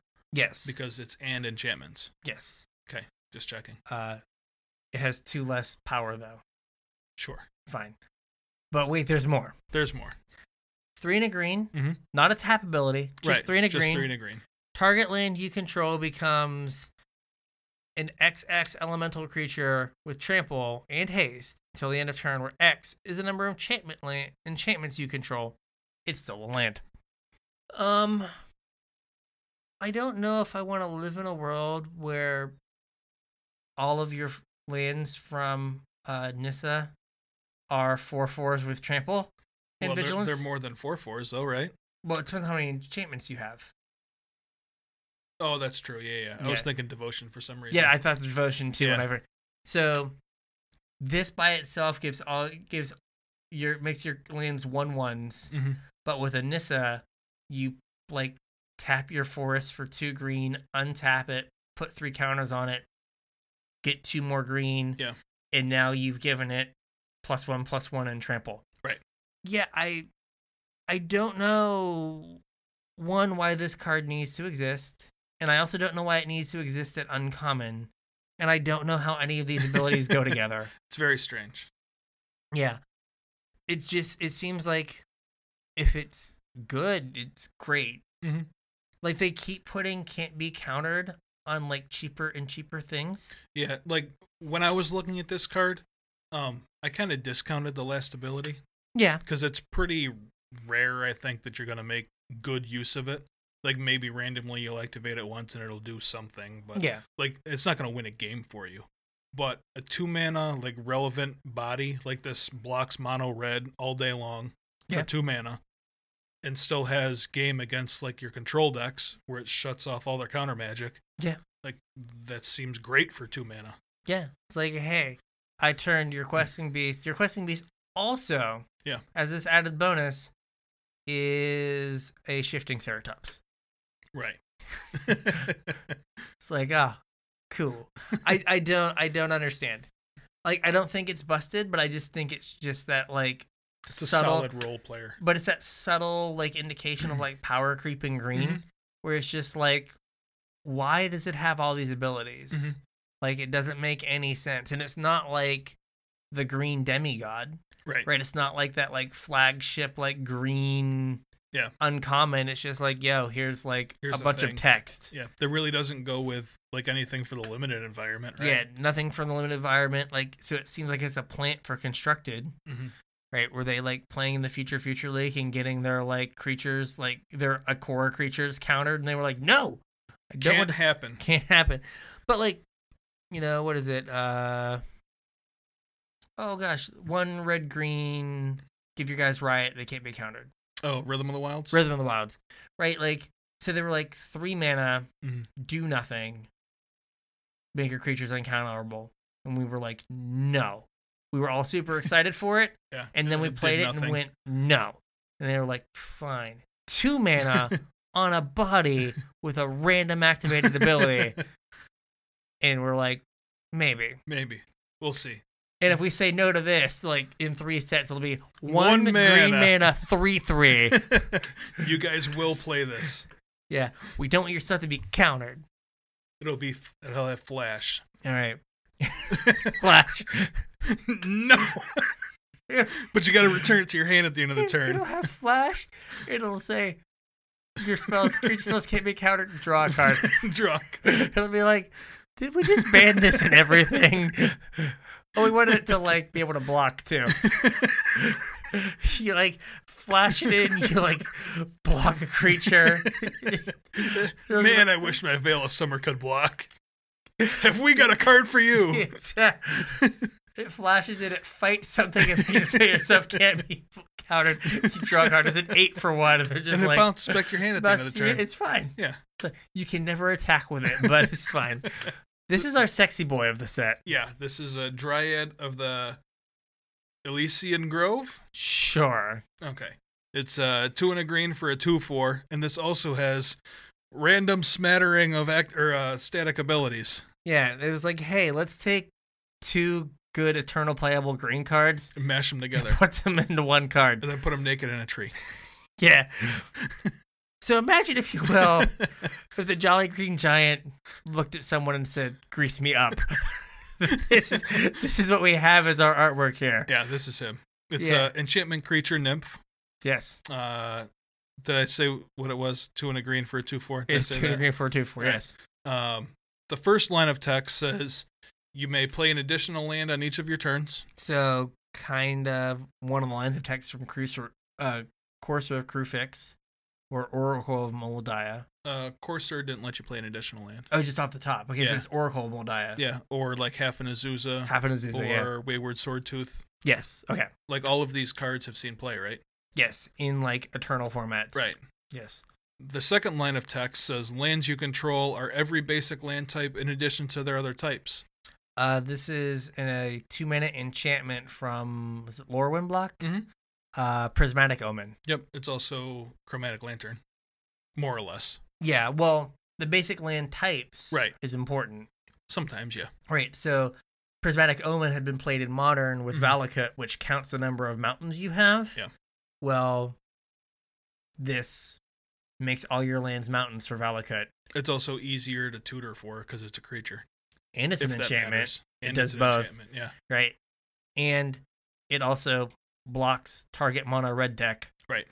It does everything that deck has ever wanted to do. Mm-hmm. Right? Like, Oracle of Moldiah costs 1 extra mana, but lets you play lands off the top of your deck. Right. Like, you lose that ability, but you knock a mana off of it and, like, have a walking Prismatic Omen. Yeah. And, like, Azusa costs the same, but it's half the size. Yeah. You only get to play 1 land instead of 2 with Azusa, but you gain all your lands or mountains. +1/+2 in all your lands or mountains. Yeah. So, this seems like the play an additional land mm-hmm. is just like a good standard ability, right? Like if you go this on turn 3, play your land, you're doing it, right? We've been playing Arboreal Grazer, right? For basically this ability is a one shot, and this is just like every turn. So like now you're just limited by how many cards can you get in your hand to put lands on the battlefield, and then I don't know why you want all your lands to be every type in standard. Come on, yes you do. To cast Niv Mizzet? No, Dread Presence. Come on, man, that card's awesome. Sure. That card's great. Sure. Dread Presence wants you to have swamps. Well, swamps are part of every basic land. I understand. Type. I'm just letting people know at home that we're trying to make the rock over here. Well, it's the same thing that you wanted to do for Valakut, I want to do with Dread Presence. Hey, one of those cards is playable, and one of them is Dread Presence. Yeah, but Valakut doesn't draw you cards. It's fine. Valakut, like, kills them immediately. Right, but it doesn't draw you cards. Fair. You're the one that didn't want to shoot the board with Heliod. I just want to watch the world burn, man. Apparently. I just want to win and go get a snack. No. Okay. It's only winning if you crush them into dust first. So, this card is interesting. This card is bonkers. Yeah, I don't know why you take these two like abilities and smush them together. Yeah. It doesn't make any sense. It was like you know what? We don't think Valakut's good enough in Modern. Let's see if this does it. Yeah. Some of them play Prismatic Omen, yeah. I don't know. So they all play Azusa. Mm-hmm. What if we took all the Prismatic Omen slots and just made them half an Azusa and a Prismatic Omen? Well, that's fine. But it needs to block. What if red gets good? Good point. Blocking. It's a 2/4. Blocking. 2/4. Yeah, check. 2/4. Okay, we're good. We ship it. We did it. Put it in the card file. Can it only cost 1 green instead of 1 green? That would fine. 2 and a green. Fine, we're good. We're good. Whew. All right. We got another doozy here. This card shouldn't exist. It's just silly. Yeah. I don't know. I don't understand. Nothing makes sense anymore. What kind of world are we living in? All right. It's a Nyx Bloom Ancient. Okay. It's a 4 green, so 7 mana total. Yeah. For a 5/5. Okay. Smaller than Force of Nature. True. Okay. Same casting cost. Enchantment creature elemental. Okay. So it's an elemental and not legendary. For reasons. Right. So you can have multiples, obviously. Yeah, why are there like 2 Nyx Bloom Ancients? Like, he should clearly be a legend. It says if you tap a permanent for mana, a permanent. Dork, rock. Right. Land. It produces 3 times that much mana instead. So if you tap a Llanowar Elf with him on the board, it's 3 elves in a trench coat. That it is. Yep. If you tap a Sol Ring, it's 6 mana. It's 6 mana. This card does not seem reasonable. Right. It thankfully costs significantly more than Nissa costs. Right, but you can easily go Nissa this. This is true. And still have a bunch of mana left. This is true.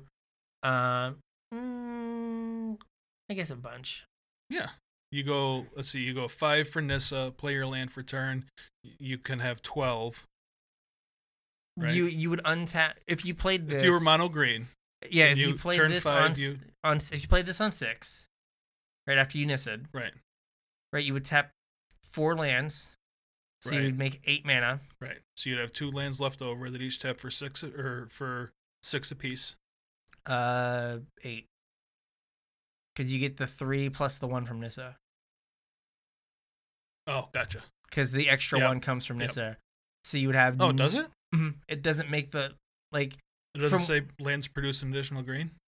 From how I read it, from how I've seen it explained, is you get 3 from. I haven't checked the actual rulings, but from what I've seen it explained online, is you get 3 from this plus then 1 from Nissa. Oh, okay. So you'd end up with 9 total mana. Okay.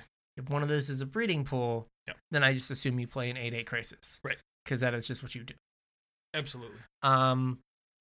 Yeah. I don't understand. How hard do you want to ramp? That's the only question you have to ask yourself.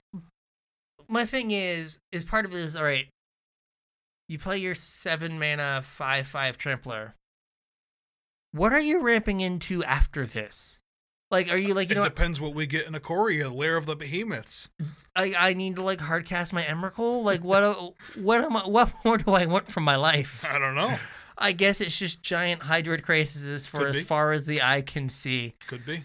And like voracious Hydras. I guess I'll eat that. This is a 2020. Go. So if Nissa and this don't make enough mana for you, what's something else we can do? Mana Flare? I don't know. Like, what more do you want, man? There's an artifact in this set that we're going to talk about in a minute. Okay, that guy. Yeah. Okay. So keep this guy in mind when we get there. Oh, God. So, yeah. So this guy's a big boy. Yep. It screams to me like it has a home in Commander somewhere. Mm-hmm. Like, where you just, like, play this guy and then you just, like, make all the manas and, I don't know, cast a giant Genesis Wave for 40. And, like, I don't know what you should do at that point. Cast your deck, I guess. Yeah, I don't know. Yeah, figure it out. We'll see. You can't find this with an Idyllic Tutor, though. You can. Yeah. Yep. It is an enchantment. Keep an eye on this guy, though. If Ikoria is all big dumb stuff with behemoths and all that, that kind of incentivizes, like, Battlecruiser magic. Yeah. Where people are just trying to cast the biggest thing. Yes. It doesn't matter how big it is as long as it's the biggest. Bigger than whatever your opponent has cast. Right. In which case, like, this guy really doesn't have a home right now. Mm-hmm. Maybe in, 4 months, we want it for Ikoria. So if they kind of dip in the meantime, it might be a reasonable spec target if you can pick them up for a couple bucks a piece. Yeah, it is an interesting card. It is, again, one of those cards that has a unique ability. I don't think there's any other card that says triple the amount of mana this produces. Right. For years, we were at 2x. Right. And Mark Rosewater said, no, I want 3. Give that man a donut. We are now 3x. 3x. Get bigger. There was one more card I wanted to talk about with this guy that we forgot to. Okay. Castle Garenbrig. Oof. This guy makes Castle Garenbrig tap for 18 mana. Oof. Then you tap a blue. You make a 17/17 Hydra. All things lead back to Hydroid Crisis. Yeah. I mean, unless you can give your voracious Hydra haste. Well, you come with Perforos. There you go. Just like, I'm going to make it 21/21 voracious Hydra. Or I guess it'd be 21/22 and attack you. Did we do it? Sure. We did it. Okay. We did it. Good job. All right. Yeah, this card's nuts. I don't understand. I don't know where its home is in Standard. Well, like I said, I don't know if it has one right now, other than making your giant Crises even crazier. See what I did there? It's very good. It's very good. That's why we pay you the big bucks. The big bucks. The big bucks. That's right. This podcast, we make like negative $12 an hour. Woohoo! Woohoo! We do it for the love of the game, Brian. For the love of the game. Yeah. I just don't want to work and just make content. I want to be Pleasant Kenobi. Please make me Pleasant Kenobi. No, you need a way better beard. I need a way better beard. I just need to like say random stuff about milk. It makes no sense. All right. Next up is the best one of these perhaps we've ever had. It's Setessan Champion. Yep. So 2 and a green for a 1/3 with Constellation. Whenever an enchantment enters the battlefield under your control, put a +1/+1 counter on Setessan Champion and draw a card. Both? Both. Wow, that's pretty good. So this is an enchantress. Right. Usually an enchantress draws you a card when an enchantment enters the battlefield. Or is cast. I think it depends on... Yeah, depends on the wording. Depends on the wording. But they're usually like 3 mana O2s. Yeah, or not very threatening. Or a 1 and a green 0/1 with Shroud so you can't put pants on it. Yeah. She's like, I came with this many pants, and it's all I'm putting on, but I want to put more pants on you. No pants. This many pants. Unless it returns from the battlefield and you did not cast it. There you go. We can We can work around it. So this is kind of an engine and a win condition. Yeah. So we had a card similar to this last time we were in Theros. Yep. Eidolon of Blossoms was 2 green for a 2/2. For a 2/2 that drew a card when you on Constellation. It drew a card when enchantment entered the battlefield. Yep. And that card saw all kinds of play. I played it. And it wasn't also your win condition. Right. It wasn't also just giant. It was just I'm always a 2/2. This is okay. I'm a 1/3. The first enchantment you cast, I'm now bigger than Eidolon of Blossoms. You're right. And I drew you a card. Right? You're like turn 3 this, turn 4 enchantment.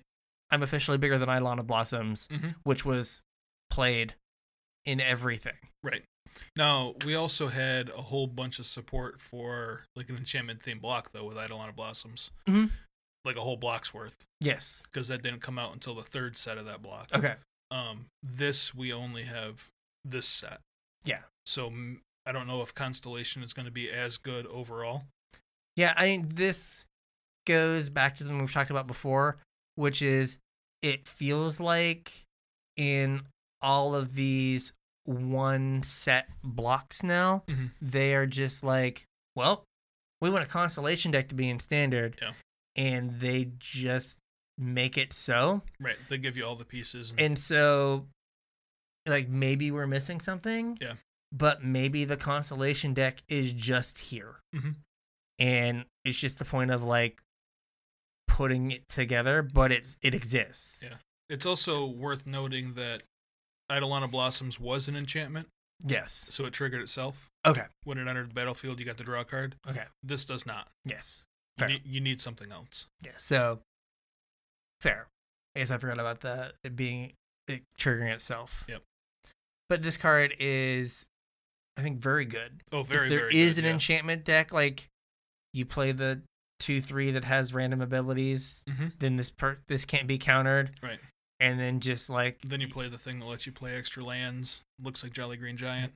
You play an extra land, and then you play another enchantment, and you're like, oh, I have a 3/5 that drew me 2 cards. I think we didn't talk about it, but we're getting a 2-mana like Gift of Paradise also.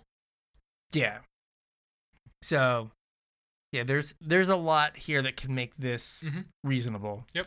And there's also a bunch of like random like enchant lands from... There's one from Guilds where it's like a green enchant land when it enters the battle, and the land can tap for a mana of any color, and you can sack it to draw a card. Right? So like just having like green, draw a card, put a counter on it, draw another card. Yeah. Would be like reasonable. So there might be some like cheap green enchantments laying around that replace themselves. Like, they'll let this be a thing. So next up we have the gold cards. Multicolored. Yeah. So this first card is a throwback to a standard card we had last time we were on Theros. Yes. A like standard card, I guess. Staple. There we go. Yeah. Words are hard. So we had Fleecemane Lion all those years ago, and this is Bronzehide Lion. Bronzehide Lion is a green and a white mana. Yes. For a 3/3. Now, we thought that 2/3 was above rate. This is way above rate. It's way above rate. That's a very solid beater.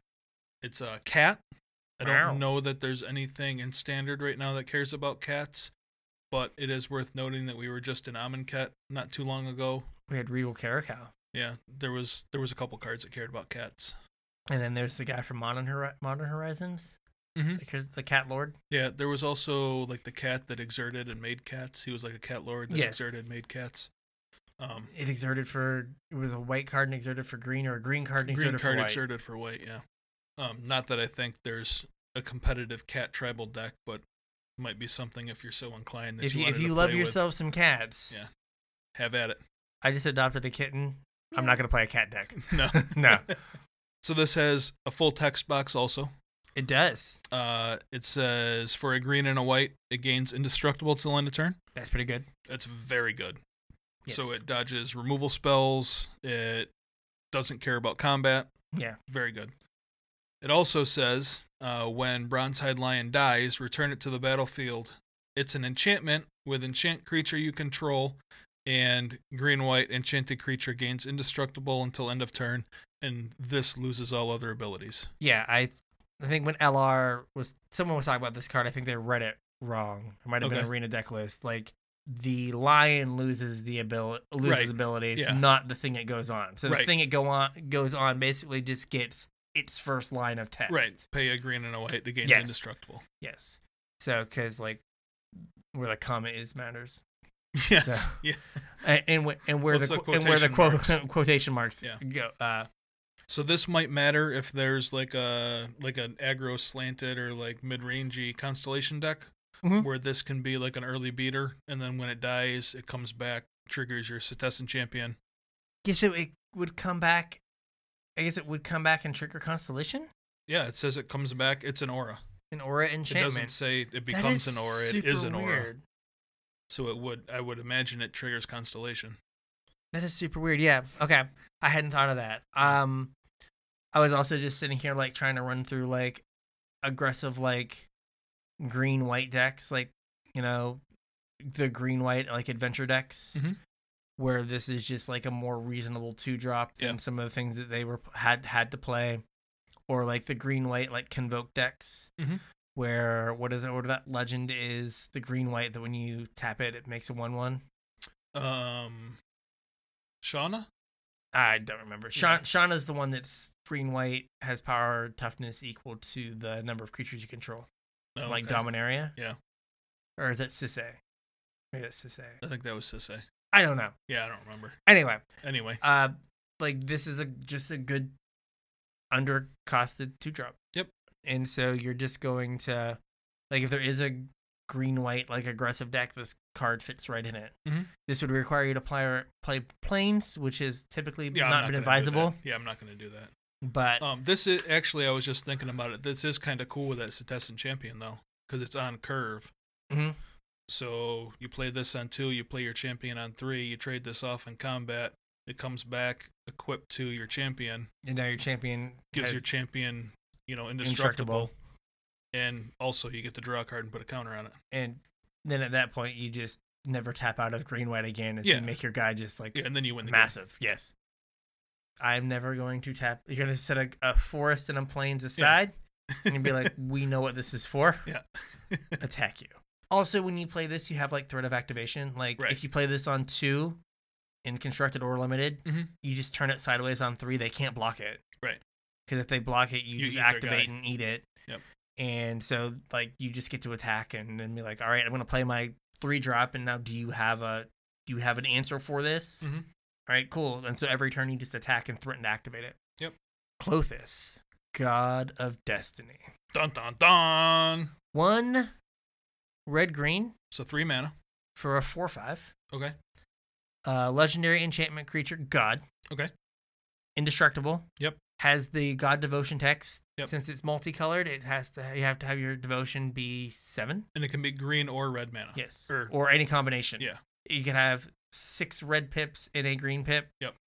It's on. And this counts for 2 of it, so you have to have 5 other. Other, yes.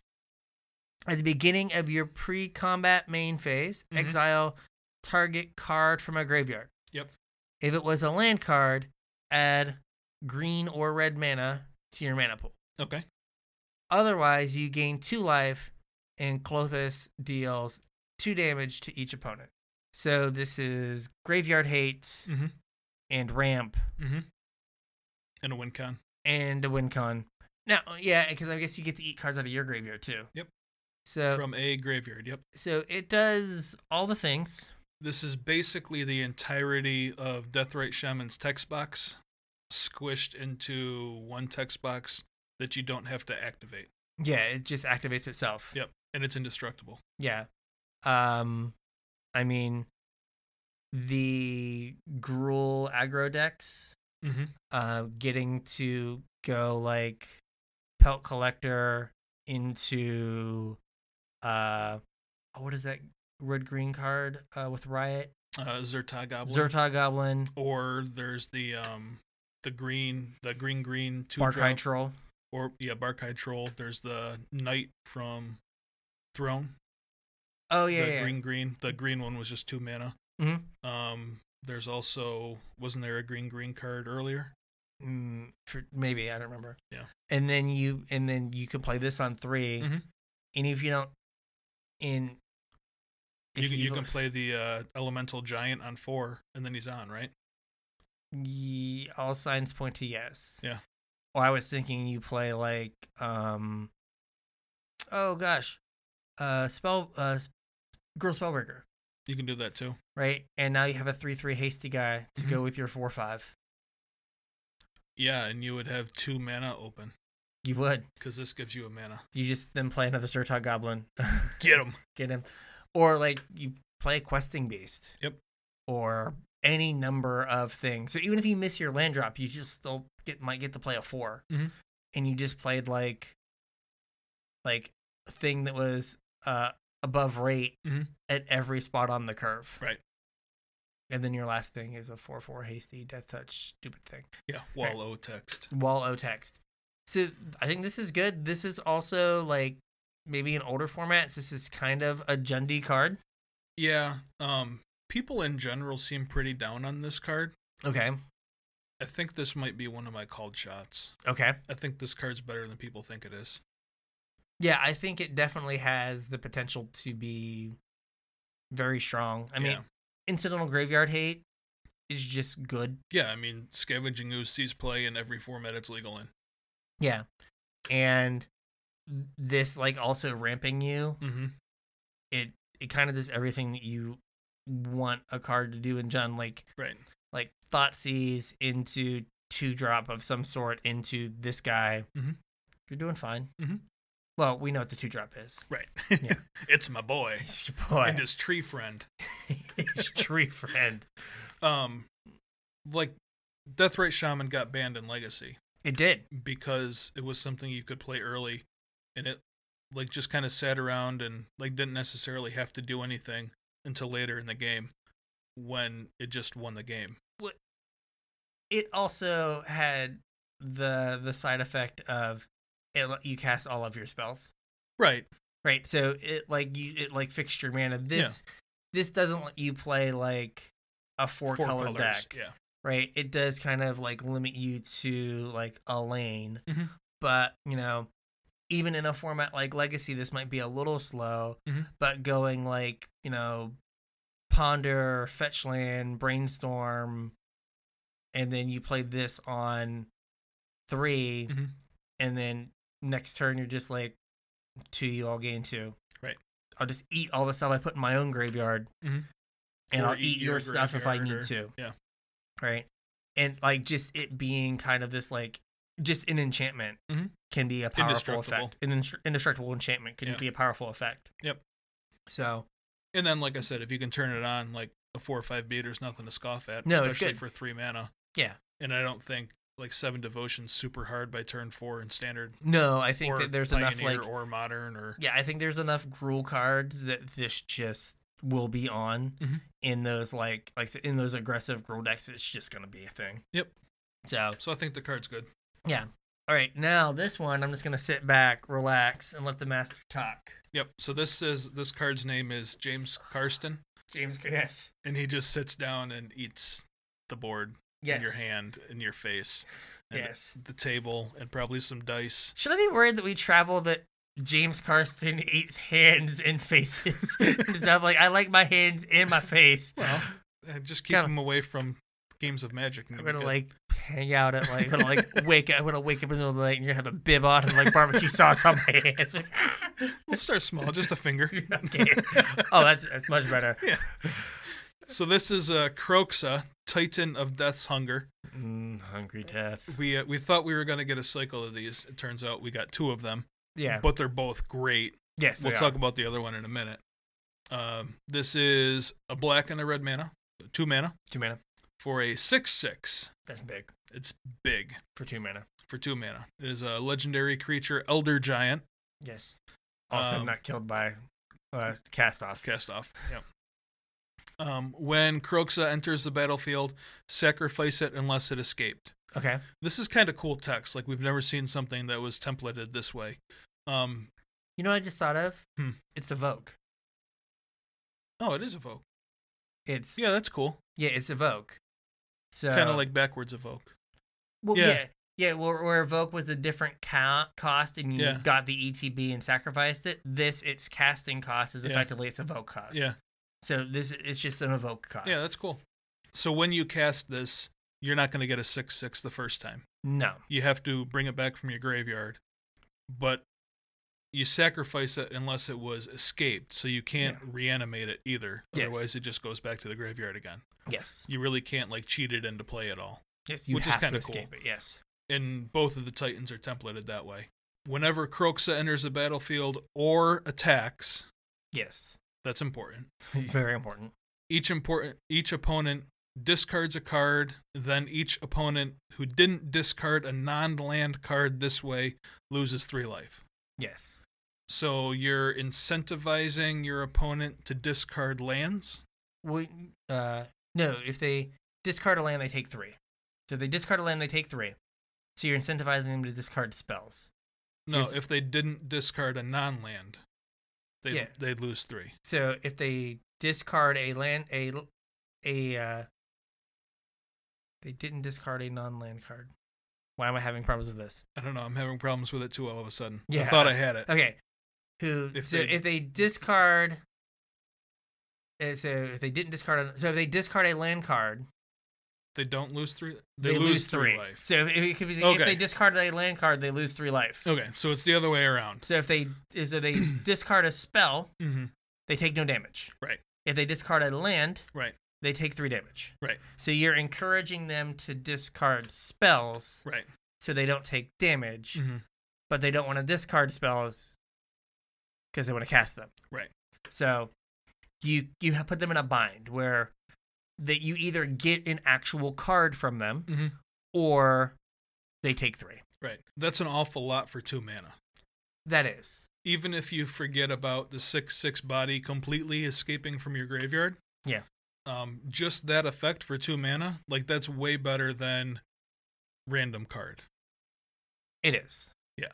Or it's way better than they choose a card. Yeah. Because you're kind of informing their decision for them. Yes. I mean, they still get a choice, but there are consequences to their decision, as opposed to just 2 mana, discard a card. And then it escapes for black, red, and 5 cards from your graveyard. Yes. And it has the same ability, so when it enters, it's going to do the same thing again. But this time you're not going to sacrifice it. It's going to stick around, and every time it attacks, it's going to do the same thing. Which is good. So you're going to make sure they're hellbent for the rest of the game. Yes. Yeah. This is very good.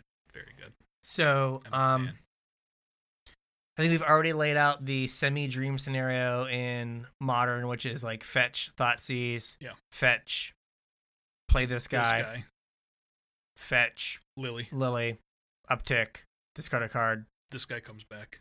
Play it on turn 4. Yep. Yeah. You effectively stripped your opponent's hand of everything and have picked one of those times and nudged them in the proper direction another one of those times. Yes. And then you then just have a 6/6 on turn 4. Yeah, and they're playing off the top of their deck. Yes. So, very good. You can send your foil copies of this card to me. Yes. I will take all of them. Yes. If they're the extended art, he would also appreciate that. Yeah. There you go. We need a P.O. box. We do. Yeah, there you go. Myrtle Beach Games. Send them here. I'll get them. Yeah. The card seems very good. Very good. This is everything I want to do in a game of Magic. It sacrifices itself. Yeah. So sometimes I want to do that. I mean, interestingly, the red-black cards that trigger off of things being sacrificed trigger off of this being sacrificed. So, if it's turn 4 and you're you have a Mayhem Devil out, the sacrificing deals them a point. Yep. In addition to the discard. You can also respond. It's a trigger, so you can respond to the trigger by sacrificing it. Yeah, you can feed it in the oven. Oh, I didn't think about oven. I was thinking Priest of Forgotten Gods. Priest of Forgotten Gods, or stuff it in the oven. Yeah. How many foods did you get? 2. Get 2 foods to stuff it in the oven. Yep. It's a big boy to get in that little oven, but sure we can is. do it. I think the oven's in his belly. Yeah. Yeah, I think it's good. There has to be a home for it in Standard. Oh, yeah, I'm sure there is. It's just figuring out what it is, just based on what else there is in the format. Yeah, like, I mean, there's not a whole lot of recursion other than cat in standard, so like your graveyard's pretty free reign. Yeah. 5 cards isn't a ton in a sacrifice deck. No. I mean, you are going to get just random things in there. And if, like, this is your turn to play, maybe you're a little more incentivized to activate your Priest of Forgotten Gods or to fill your yard up stuff something else in the oven. Yeah. Like, I normally wouldn't put this goose in the oven, but it's time. Your goose is cooked, buddy. I see what you did. That was very, very good. I didn't even see that coming. Also, like, Priest pays for half of this as escape cost. Yeah, you get black. Yeah. Pretty good. Yeah.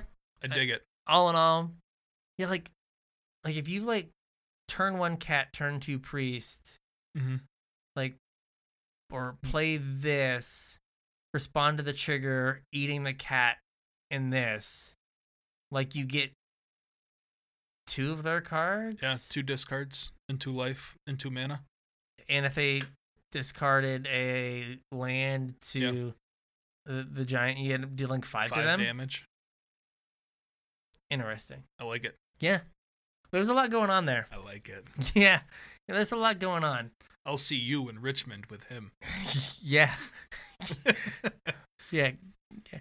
Good deck building, everyone. Like, I'm taking this and I'm putting 56 cards around it, and we're gonna see what happens. We'll see what happens.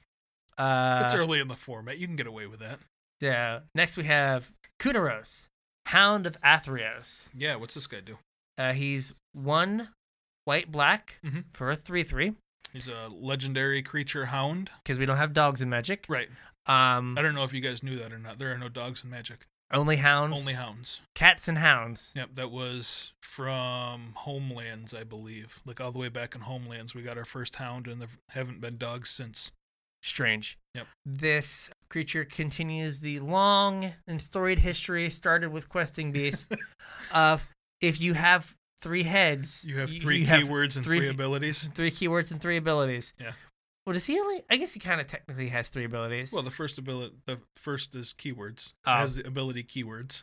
So this is Vigilance, Menace, and Lifelink. Yep, 1 for each head. Creature cards in graveyards can't enter the battlefield. And players can't cast spells from graveyards. So it's a lot of Grafdigger's Cage on a 3/3. It's not quite all of Grafdigger's Cage, but it's close. It's like Ground Seal. Yeah, I mean, like you said, though, it's on a 3/3. Yeah. For 3. Yes. Which is, like, above rate? I think it's, like, at rate. I don't know. I'm pretty happy with the 3/3 for 3. We get, like, 2 and a green 3/3, like, common vanilla no text all the time. Do we? Yeah, like we had. I guess we do. Yeah, it's like there's 1 in this set. I'm pretty sure. Okay. So like it's like a 3-mana. Not in white and black though. Not in white and black, but it's gold, so we get a little something for your work. Something. Yeah, but it's the keywords are fine. Like if there is an escape deck, like this could make its way into main decks where it's just like a random game 1 hoser. Well, and it's not like having to play a Grafdigger's Cage where it doesn't do anything. Right. It still attacks and blocks. Yeah. And like we just said, the Titan is good. Yes. The other Titan is good. This stops both of them. Well, I mean, it stops parts of both of them. You still get their first side. Right. And I mean, if you're playing red-black, oh, it's super dead. A 3/3 is not an impediment to you. If you're playing green-blue, it's a problem. Turn it to an elk. Oh, wait. Can't do that. Thank God. You can do it. Kenris Transformation, man. Then I've got to play Kenris Transformation. I want to turn. You said you couldn't do it in green-blue. I'm just saying you can. Fine. You could turn into transmutation. Yeah, turn into a frog. I could also turn into a fish. You could also turn into a fish. Is it Ichthy something? Yeah. Minimal. I know ichthyology, but I can't think of how they like chopped up. Yeah, I don't know. It's weird. Turn into a fish. So. I don't know. I think he's like if there's like a mid-range white-black deck, he probably sees play at no additional cost. Like there's no downside to him. A guy that gets stuffed into your green-black deck. Yeah. And if graveyards matter, which I'm pretty sure they will. Yes. He's pretty good. Yeah, I mean, especially with like again, we have all the Golgari. Like, not that Undergrowth is a standard playable mechanic, right? But the enablers from Undergrowth happen to enable all these guys. Mm-hmm. So, like, the pieces are there to make graveyard decks a thing, and this is a way to, like, combat it. Like, I think we've mentioned this before. We were like, I wonder why they put Leyline of the Void in Grafdigger's Cage. Weird. Like, in the same set. Randomly in Core 20. And then, like, 6 months later, it's like, here's all this ridiculous graveyard stuff. Now we know why. So, the next card is a throwback to a simpler time in Theros, where things were alive. I'm having a hard time deciding if this card's good or not, so hopefully you can help me out. I also am having a hard time. All right. I really wish he was a green-black Titan, but... yeah, me too. Yeah. So we have Polukranos. Used to be the World Eater, right? Yeah, now he's Unchained. Yep. So Poly K is 2 green-black. Yep. Enters the battlefield with 6 +1/+1 counters on it. And it's a 0/0, so that makes it a 6/6. So it's a 4-mana 6/6. Yep. Welcome to 2020. Yep. If it escapes, it enters the battlefield with 12. That's twice as many. That is. Why is it twice as many? Oh, I don't know. Why is it twice as many? It's a Hydra. When you cut off a head, 2 grow back. Oh, yeah. So someone pointed this out. In the middle of the art, if you look at it, Juan didn't change us. There you go. If you look at the middle, 2 of the heads are purple. Oh, yeah. Those are the heads from when Banishing Light cut off his 1 head. Oh, that's cool. And so they grew back, so he has... Another purple. Yeah, so he has 6 heads. Okay. That's why he's a 6/6. Oh. Right? And so now, if you cut off all of his heads to try to kill him... It'll be a 12/12. 12/12. That's pretty cool. Yeah, there we go. It's a zombie. It's a zombie. I don't know if it matters. It's a zombie Hydra. Yeah. So you can pay a green and a black, and Polukranos fights another target creature. You skipped a line of text, Oh, though. I did. I'm sorry. If damage would be dealt to Polukranos while it has a +1/+1 counter on it, prevent that damage and remove that many +1/+1 counters from it. So if it were to take 3 damage, you prevent 3 and remove 3 +1/+1 counters. Yep. So the damage is effectively permanent. Yes. Yep. So 1 green black, it fights something. Which is going to make it smaller. Which is going to make it smaller.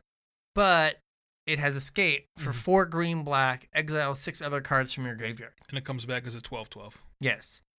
Which then gets to munch on a bunch of things. Right. I feel like this card is just too slow. It does feel slow in the fact that, like, if it was... Is it Phantom Tiger? Oh, I don't know. It's like the original set of these creatures that, like, came in with +1/+1 counters, and you prevent all the damage and remove a counter. Yeah. This being removing all the counters, it's just, like, awkward. Yeah. Now, there was the... Was it Ugin's Not Ugin's Construct. Ugin's... Conjurant? Yeah. And, like, that had X +1/+1 counters, and you remove that many counters. And that card was, like, super awkward to play against in limited. Right, because you'd be like, attack with my 6/6 or whatever, and they're like, okay, or they're my 5/5, and they're like, block, kill it, still have a body left over. Yeah. And you have the same thing here where you're like, block your questing beast, have a 2/2 left. Right. Activate for 3. That's true. It gets around Death Touch because you're preventing the damage. So, I don't know. It comes back to Oh, wait, but Questing Beast, doesn't it say damage can't be prevented? Oh, God, you're right. So it doesn't work with Questing Beast. No, that's like a billionth line of text. I forgot. I think the problem is, like, it doesn't have haste. Right. It doesn't have trample. It doesn't have Death Touch. It doesn't have anything. Like, if it was just, It's not a Flying Hydra. No, if it was just, like, it doesn't draw you cards. Right? I mean, think about, like, Stone Coil Serpent. Right. Right. Doesn't get played in Standard. Mm-hmm. It's colorless. It'd be a 4-mana 4/4 that has reach, trample, and protection from multicolor. And protection from this. Yeah, and so, like, it doesn't really see play in Standard. Right. And this is kind of in the same vein. Yeah. Where just, like, a 6-mana no evasion doesn't get played. Right. So I don't know if this gets played, like, if the fightability is good enough. But you're rarely going to get 2 things that matter. Yeah, and, like, what happens if this eats a removal spell before you untap to activate it once? Yeah, like, you just don't get anything. Yeah. And, like, Standard creatures don't get to not get anything. Right. This also fails a very important test in Standard. Yeah, what's that? Gets bounced by Teferi. It does. Right, like, Questing Beast gets to get in for 4. Right. This, you spend your 4 mana, and they're like, Teferi bounce it. Yeah. And you're like, oh, I didn't get anything out of this, which is a problem. So, like, 4 mana 6/6 is good if keyword big is good. Yes. I don't think keyword big is good. I don't think keyword big is good either. So what kind of crazy world do we live in where a 4 mana 6/6 mythic isn't good enough to see standard play? Welcome to play design. Welcome to play design. Teferi, Oko, need I go on? Like, this is a power level that we're okay with. Yeah, like, this is not good enough. Yeah. Well, I mean, for a long time, right, standard was very much about creatures that came in with something. Like, we started just stapling spells to creatures. Yeah. And if your creature doesn't have a spell stapled to it, it's not good enough. Yeah. And, like, Questing Beast, the spell that's stapled to it is, like, Expedite. haste. Yeah. Where the spell stapled to it is, like, Giant Growth. Yeah. And that's, like, not good enough. Like, because if it was a 4 mana 4/4, like, that's what Polukranos used to be a 4 mana 5/5. Yeah, that's what it was last time. He had 5 heads. Until one of them got banished. Yes. Now it's a 4 mana 6/6. And, like, Polyk was kind of playable. Polukranos has played a bunch. Okay. The card saw a ton of play. And it was the backbone of the red-green monsters deck. But the fact that its monstrous ability lets you get a bunch of stuff. Oh, yeah. It just lets you machine gun the board. Yeah, this is not going to do that. No. So it's not going to ever be like a 3-for-1. Right. So, yeah, I think that it's neat. I think that it'll be like a house in limited. But I don't. Oh, yeah, this card's unbeatable in limited. Yeah, I don't know if you, like, have a deck. Yeah. For standard. Yeah, I'm not sure. All right. The next one I'm going to let you tackle. Uru, this is your boy. Titan of Nature's Wrath. Yep. So it's 1 blue-green for a legendary creature, Elder Giant. Yep. It is a 6/6. When it enters the battlefield, sacrifice unless it escaped. Yep. So same text as the previous Elder Giant. Kroxa. James Karsten. James Karsten, yes. Eater of hands. It faces. Tables and libraries. So whenever Uru enters the battlefield or attacks, you gain 3 life and draw a card. Then you may put a land from your hand onto the battlefield. So they've taken Healing Salve and Growth Spiral. Or Explore, right? Sure. And smushed them together. Well, no, it's not Explore, it's Growth Spiral. Because you have to play the land as it resolves. You can't play it later in your turn. Oh, okay, fine. So Growth Spiral. So they smushed them together. And they were like, yeah, this is a card that seems reasonable. And then Escape is green, blue. Yep. And exile 5 other cards from your graveyard. Yep, so basically the same text as Kroxa. Yes. Except this one draws you a card, gains 3 life, and lets you play an extra land. Yes. So any deck that plays Growth Spiral has to at least look at this and think about cutting a Growth Spiral or 2 to fit some of these in, because it just gives you a way to win the game with your Growth Spiral. Yeah. Again, like Lotus Field, it's a little awkward because, like, the ideal Lotus Field thing is turn 3, like, tap your 2 lands that you have to sacrifice to do something with the mana, and then play your Lotus Field. And this is a 3-drop, so it doesn't let you use that mana effectively. It's also awkward because, like, Lotus Field can't cast it. Yeah, but it's just a big that you can play later. Oh yeah. And also, what was I gonna say? It was smart. It probably was. It's probably gonna be very smart. I'll take your word for it. I was gonna say Thorn Lieutenant, Cavalier of Thorns. Okay. There you go. Puts 5 cards in your graveyard. Oh yeah.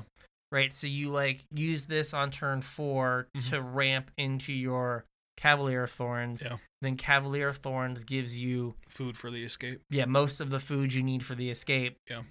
And then you get to play this, so you get to be like, here's my 5/6 reach. Here's my 6/6. 6/6. That is gonna gain me 3 life and draw me a card and let me play more lands. Yeah. It's very much like doing the stuff that the blue-green cards have done for the last, like, year, which is just ramp ridiculously hard. And been awesome. And, like, it buys you time. Yeah. Right? Like, it's frustrating when you're playing your blue-green ramp deck and you die. Right. You're like, oh man, if I had one more turn. This just gives you one more turn. Yeah, 3 life is often another turn. Yeah, and you're just like, oh, now I can play my Krasis for 8 and gain 4 more life, Get right and that's back in the game. another turn, and you can never attack now. And next turn, I'll make a 6/6 and gain 3 more life, and you just dig yourself out of the hole super fast. So yeah, I mean, like, especially in green and blue, it's not outside the realm of possibility to like cast this from your hand and then escape it back. Yeah, as long as a question how many cards you have in your graveyard, but like that's where cards like, again, Cavalier of Thorns or like Tameo, right? You're just plus actively mills. Throw some cards in your graveyard, and now this is gonna be on. Yeah. Right, and I mean, it doesn't have the same problem that a normal legendary creature has. Right, you just get to play 4. Yeah, because it's a spell on the front side. Right, it doesn't matter. Right. Well, I mean, kind of. Like, you still have to pick one. Yeah, you pick the one you didn't escape. Well, right. But it's just a spell. Like, then you're just reading it as, like, 1 blue-green, growth spiral, gain 3.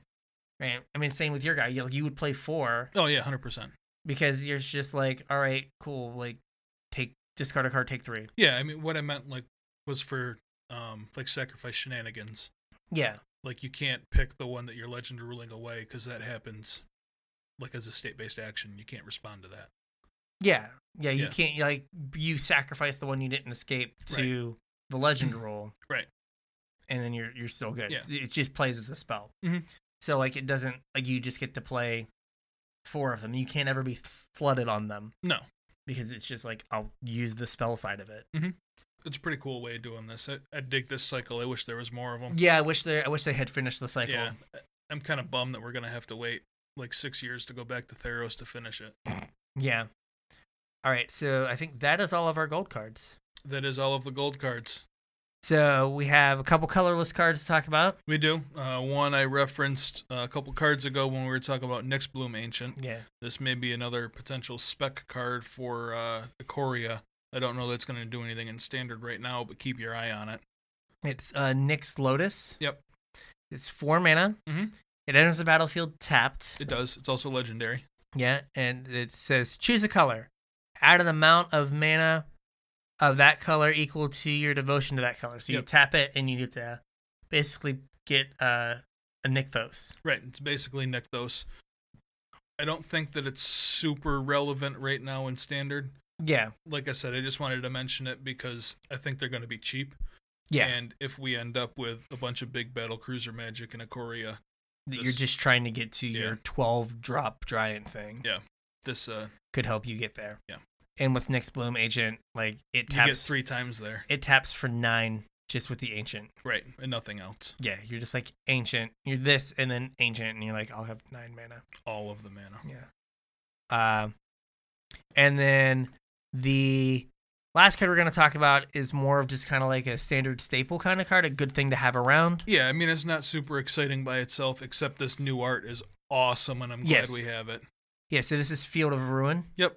It's a land that we got from, like, Ixalan, right? It was Ixalan, so it taps for a colorless, and you can pay 2 tap and sacrifice Field of Ruin to destroy a non-basic land the opponent controls, and then you each search your land for a basic, and it comes in the battlefield untapped.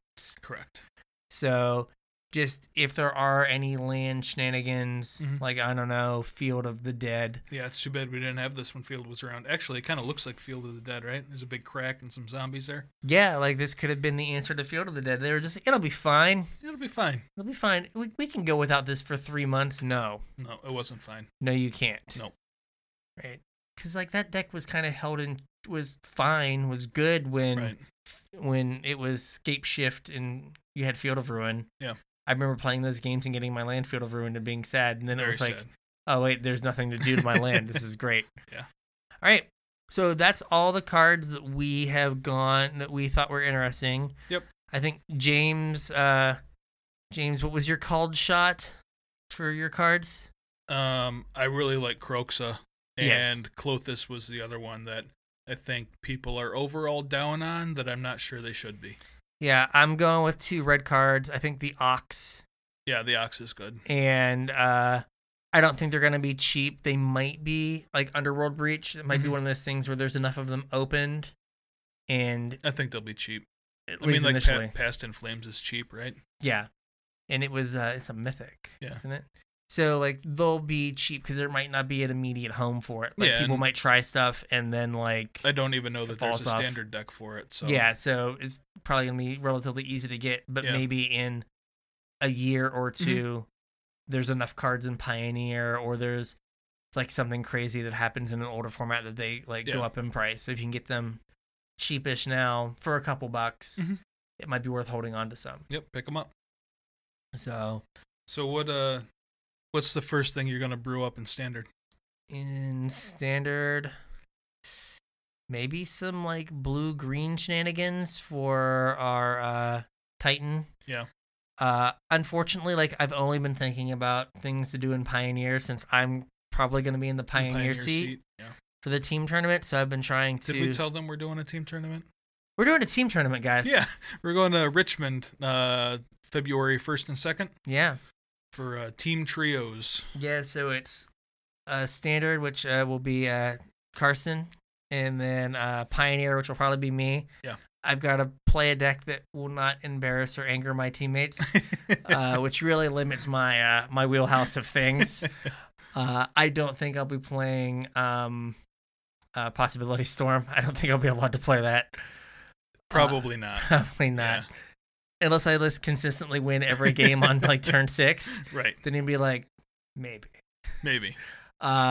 You also have to not die before turn 6. Yeah, and then friend of the show, Cameron. Infect Master Cameron, will hopefully just play Infect, maybe? Probably. We'll see. I think nice segue into what we're talking about next, but I don't know that Infect's great anymore. Times are a-changin'. Back to what we were just talking about, I'm probably going to brew up a Crux deck. Yeah, I mean, you could play him into the Klothys. Yeah. I mean, I could. Yeah, I don't know. I don't know that I will. Eat the card your opponent just discarded to deal them 2 more damage. Nom. Just eat everything. Eat everything. Yeah. I'll call it Hungry Hippos. There we go.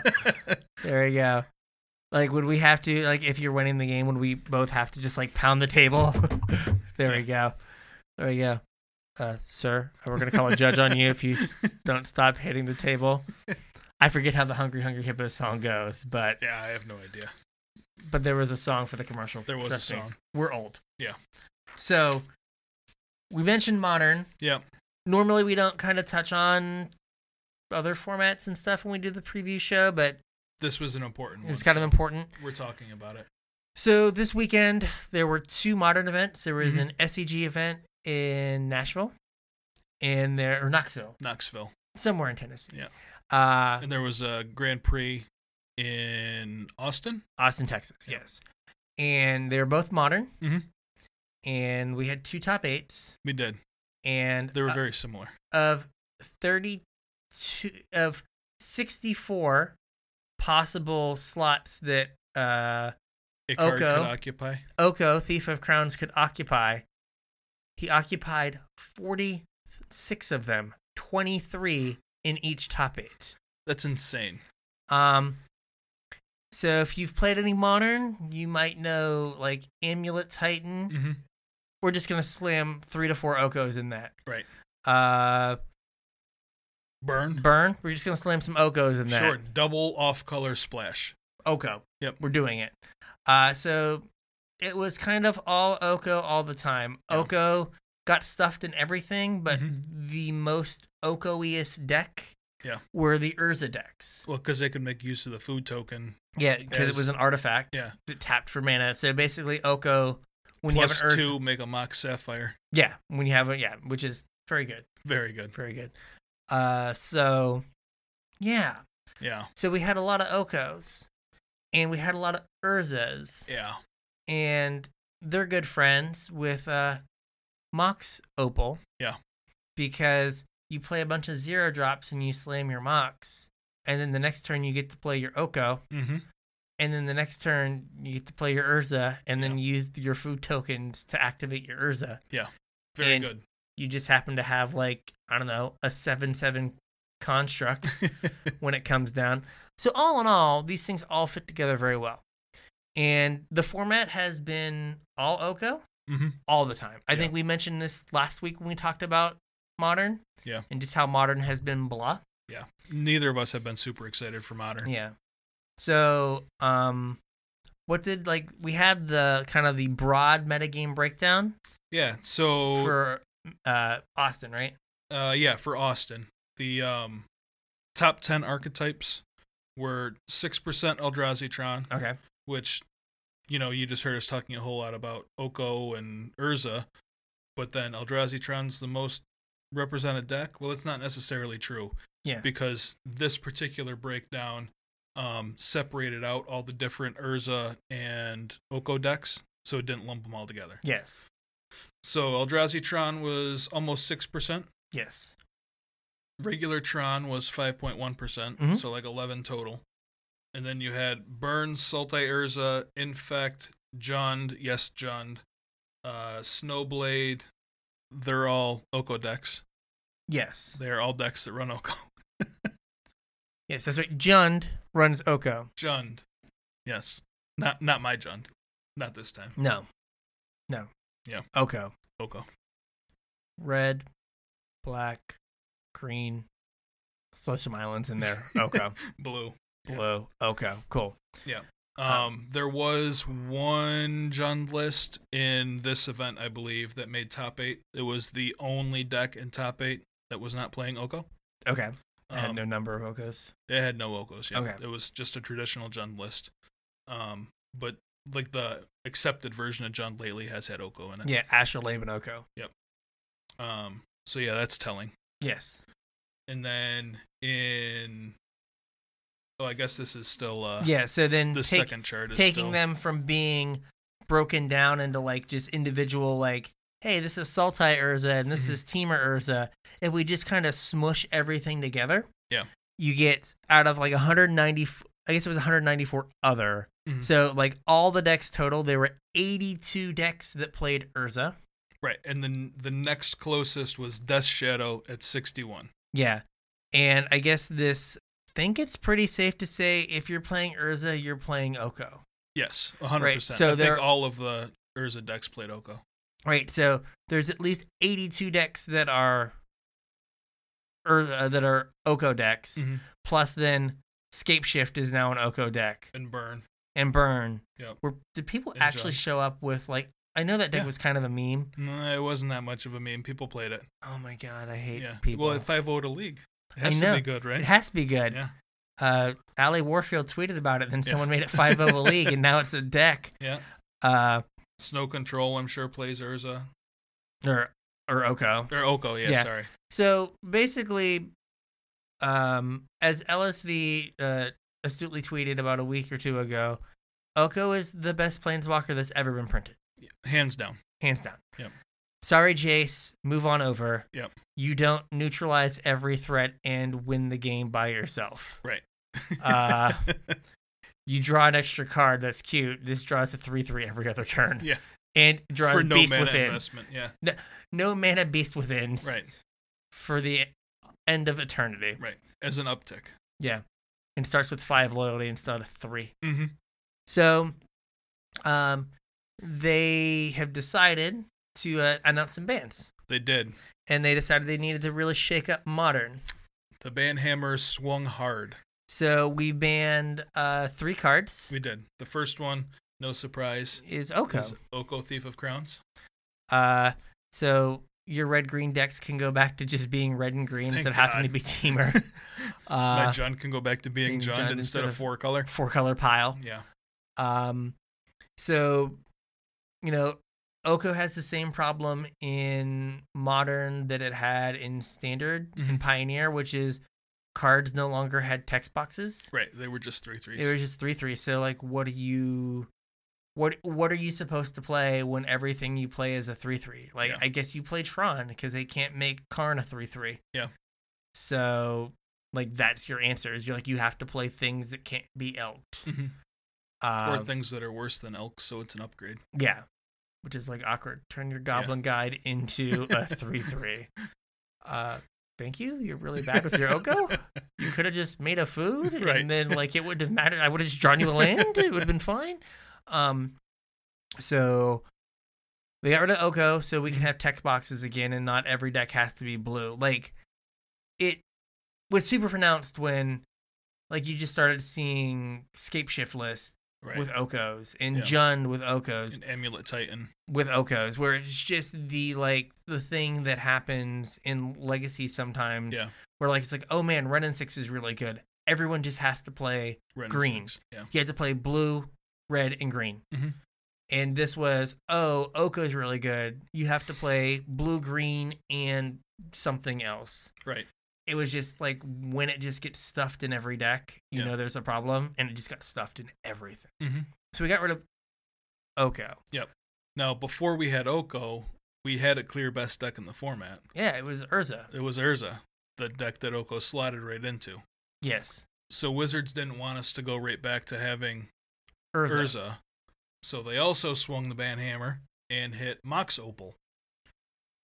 Mox Opal has been on the watch list for a very long time. Yeah. It's like one of the few fast mana cards that were still legal in the format. I guess it just leaves Mana Monkey now. Simian Spirit Guide is like really the only piece of fast mana left in the format. Yeah, I mean, we still have like Mox Amber Emery. Mox Amber Emery. That takes a little bit more work. Yeah. But I kind of feel like Mox Opal died for Urza's sins. I think so, yeah. Well, right? I mean, kind of, sort of. Like, they've been talking about getting rid of Opal for a long time anyway. Yeah, but it's weird, like before Urza, they were talking about getting rid of Opal. Like, I guess you could say that, like, KCI died for Mox Opal. Like, if you want to, like, that deck probably doesn't do anything without Mox Opal, so maybe it's just Mox Opal's been the problem. Yeah. But... And even before that, people were calling, not that Affinity was... Affinity 4 years ago was one of the top tier decks in the format. Yeah, and at the time, people were calling for it then. Yeah. So it might be just it's time to go, but I also feel like we might be revisiting, like, Urza in 6 months. Like, if the format is just all Urza decks. But the decks get a lot weaker now that they don't just have Infinite Beast Withins. Right. And they don't have acceleration. Right. So, but, like, there's still an argument that, like, you're, blue-white, and you play Little Teferi and Mox Amber, and you do, you do 80% of the thing. It's not as good, but it's, reasonable. So, Mox Opal's gone. Mm-hmm. Like, I don't think it kills the Urza deck, but I think it probably makes it worse. It just very different. Yeah. I think, like, the Urza deck, as it existed, losing Oko and Mox Opal, is almost not a deck anymore. And if it is, it's like solid tier 2. Yeah. It took a big hit. It did. And then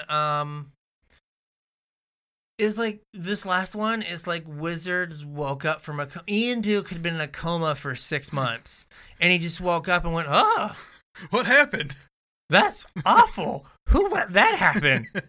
And so the last card that they banned was Mycosynth Lattice. Yeah. Because it's unfun. It's been unfun since they previewed Karn, the Great Creator. Yep. It's been unfun. Yep. It has not been fun at any point. And they just were like, then we realized we should do that too. That a one-sided Armageddon that deactivated all the activated abilities on all your permanents was not very fun. Right. How did it take this long? What happened? Oh, we thought the format would work its way out of being not fun. You mean they play their 4-mana 5 loyalty Planeswalker, they tick up, they tick down, they lock out the game? Or they just tick down and next turn lock out the game because you didn't have a board? Right. I am confused as to how this was ever fun. But that's where we are. So they don't have to worry about it anymore. Yeah. So we don't have to. Yeah, that is gone. Yep. No, I know there's some people that are like all panicky because like now I've got to sell like now my Mox Opals are worth less, blah blah blah. And I think they are worth less today. Right. I haven't looked. I'm sure they are, but I'm sure they'll bounce back too. They're not going to be worthless. They're like there's the pizza oven deck. What's that card? Mystic Forge. Mm-hmm. Like there's the Mystic Forge deck in Legacy that plays Mox Opal. Right. I am willing to bet that, like, turn to Urza into an Oko is Legacy good enough? Probably. Like, Oko and Urza pitched a Force of Will. Mm-hmm.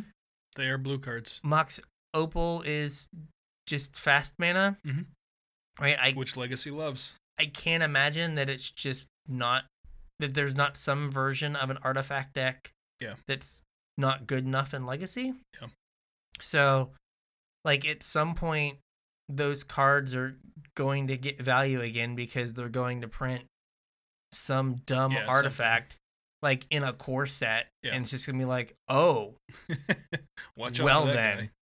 Right? So, not saying to run out and buy them, but I don't think you need to, like, come off them right now. Yeah, like you're gonna like lose money on them for sure. But if you can wait 6 months to a year, like if they just didn't blow up your modern deck that you spent $2,000 on. Yeah, I mean the card's still great. It is, and it's not been played in Legacy, but it seems like the artifacts are kind of working their way up in power level as of late. Yeah, and like EDH will play it still. Yeah. There's enough mana rocks to turn it on, and enough artifact synergies. I think you can just keep it and see what happens. And like Mycos Enthalatus will probably go down a little bit. But again, it was like, I think a lot of its value was off the back of EDH.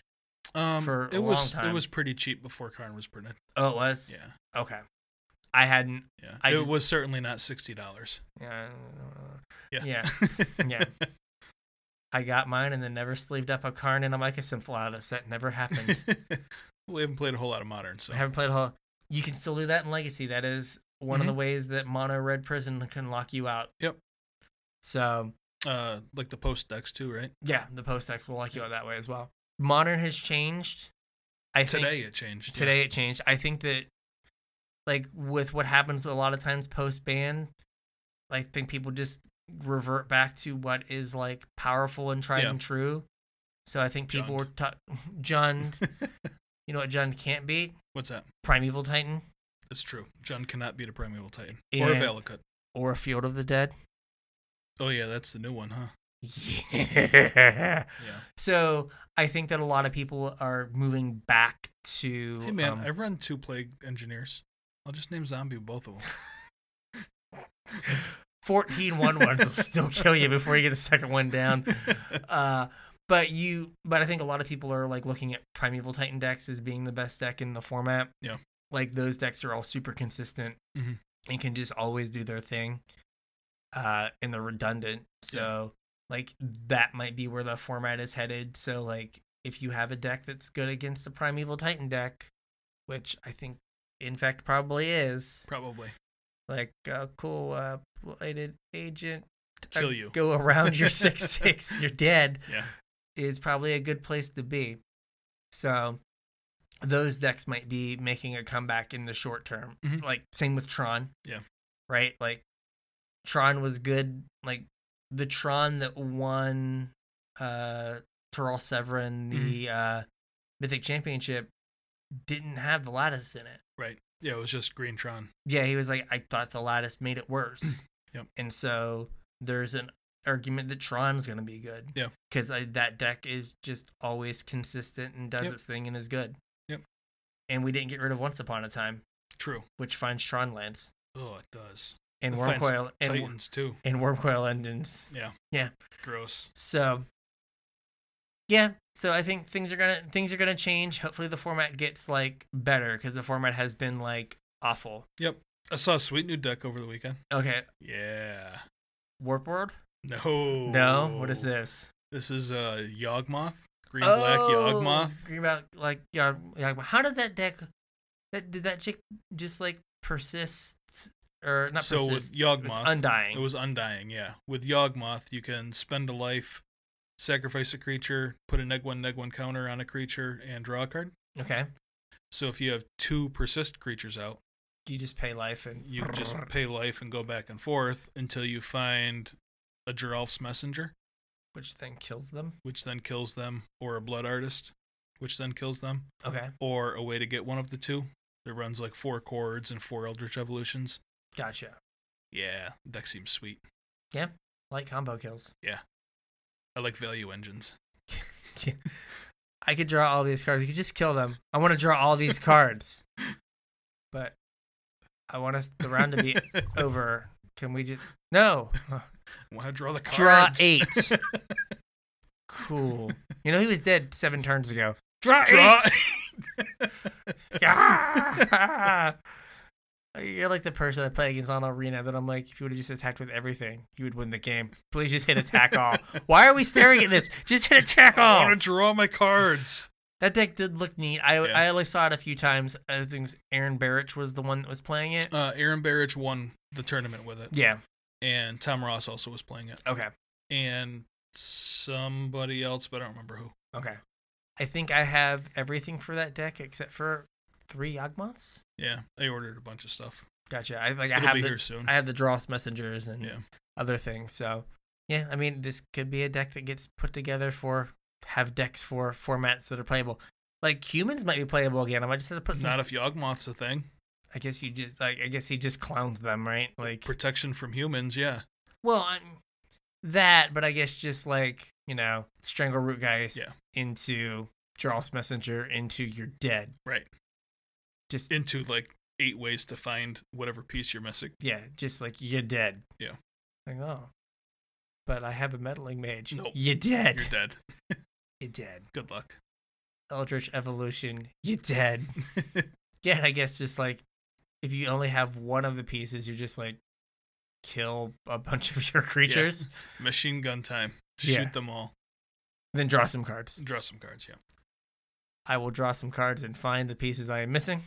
Also, like, can't lose to Eldrazi-tron because you just, like, proliferate their chalice. Oh, God. So they put it, and you're just, like, put it on 3? Discard 3 cards. Yeah, you can't cast your Thought-Knot Seer. You can't cast your Reality Smasher. Ugh. Yeah. Be so awful. Yeah. Wow. I'll play a chalice. Sweet. Perfect. Just how I drew it. As long as it's not on 0. What would it be 0? I guess because you can't proliferate 0 counters. True. Like, well, I could just discard this card, but I'm gonna put it on the battlefield for 0 for the rub-ins. Your go. All right, Arena's a thing. We did find out they brought it up a few times. There is a streamer event. Yeah. It happens Tuesday and Wednesday. I think it started tonight. Okay. Late news, folks. Yeah, so by the time you're hearing this or seeing this, it's probably over. But... Yeah, in our defense, like, Google did not show it. Like, no. I have no idea where it came from. No, I mean, we looked for it a week ago and couldn't find it, so. Yeah, so, at Wizards, advertise better. Or send me a message. Yeah, directly message me. I've not gotten my email about what I did on Arena this year. Have you got that email? I didn't know that was an email. Yeah, like they're like, if you sign up for a promotional email, we'll send you like your breakdown of your Arena history for the year. Like, remember I don't know if I want to see that. They sent one out earlier that was like you played this many games and blah blah blah, and so like I was looking forward to that because you know this should just be information I can get on the client. Yeah, but you can. You just need a third-party app that'll mine the data out of your system, and I should just would have hit a button. It's just like, I don't know, the symbol, like some symbol of like broken dreams or like wasted time or something. And I should be able to click on it. It should be like, you've played this many games, you've lost this many friends, you've ignored this many text messages, you've won this many games. I'd be like, oh, okay, cool. Okay, good. I know where I stand. Yeah. But instead, I've got to wait on this email that does not come. Right. I didn't even know the email was coming, so I'm not on anything. Please send me my email. I want to know. I want to tell the people. Other than that, I think we're good. Theros comes out on Arena Thursday, and then you should be at Myrtle Beach Games or your local game store for Friday. Pre-release on Friday, yep. If Myrtle Beach Games, it starts at 3 p.m. is the first one. Yep, and there's also one at 7 for FNM. And then one at midnight. Yep, and then I believe it's 1, 6, and midnight on Saturday, and 2 and 7 on Sunday. Yeah. Or no, it's 1, 7 midnight on Saturday, and 2 and 6 on Sunday. And Monday is Martin Luther King Day, so you don't have to go to work, hopefully, so you can. Oh, I gotta go to work. Oh man, sucks. I work for the government. I don't have to go work. So like I can stay late for that one because I don't have to go to work. It's great. I'm back. That one's usually one and done. Yeah, it's very fast. I am back to work for exactly a week, and then I get a day off. Like we gotta ease you into this like a gimp suit. Yep. So sorry about the length. We went super duper long. I hope you made it this far. Yep. If you didn't, sorry that we lost you. Yeah. We'll pour one out for you on the way home. Yep. You can send all of your Croxa to me here at Myrtle Beach Games. Yeah. If they get them in the mail, I 100% guarantee that they will give them to me. There you go. So send them here. I'll take them all. Take them all. Foils, extended arts, whatever you want to send over. If you want to tweet us that this is a terrible idea, you can tweet us at Casual Tripod. Give me all the cards. That was kind of scary. I don't know if the mic picked it up or not. We'll see. We'll see. Yep, you can find us on Facebook at Casual Tryhard MTG. You can email us at show@casualtryhardmtg.com. Maybe we'll set up a P.O. box. We'll see. Sure. Maybe eventually we'll get a P.O. box. We're also going to do a pre-release kit build on Wednesday. Yeah. Hopefully we'll have that out before pre-release happens this weekend, so you can take a look, maybe get some pointers. We'll walk you through the process from start to finish, how we build a pre-release kit. Yeah. Hopefully get you ready. Yep. We'll see you at pre-release.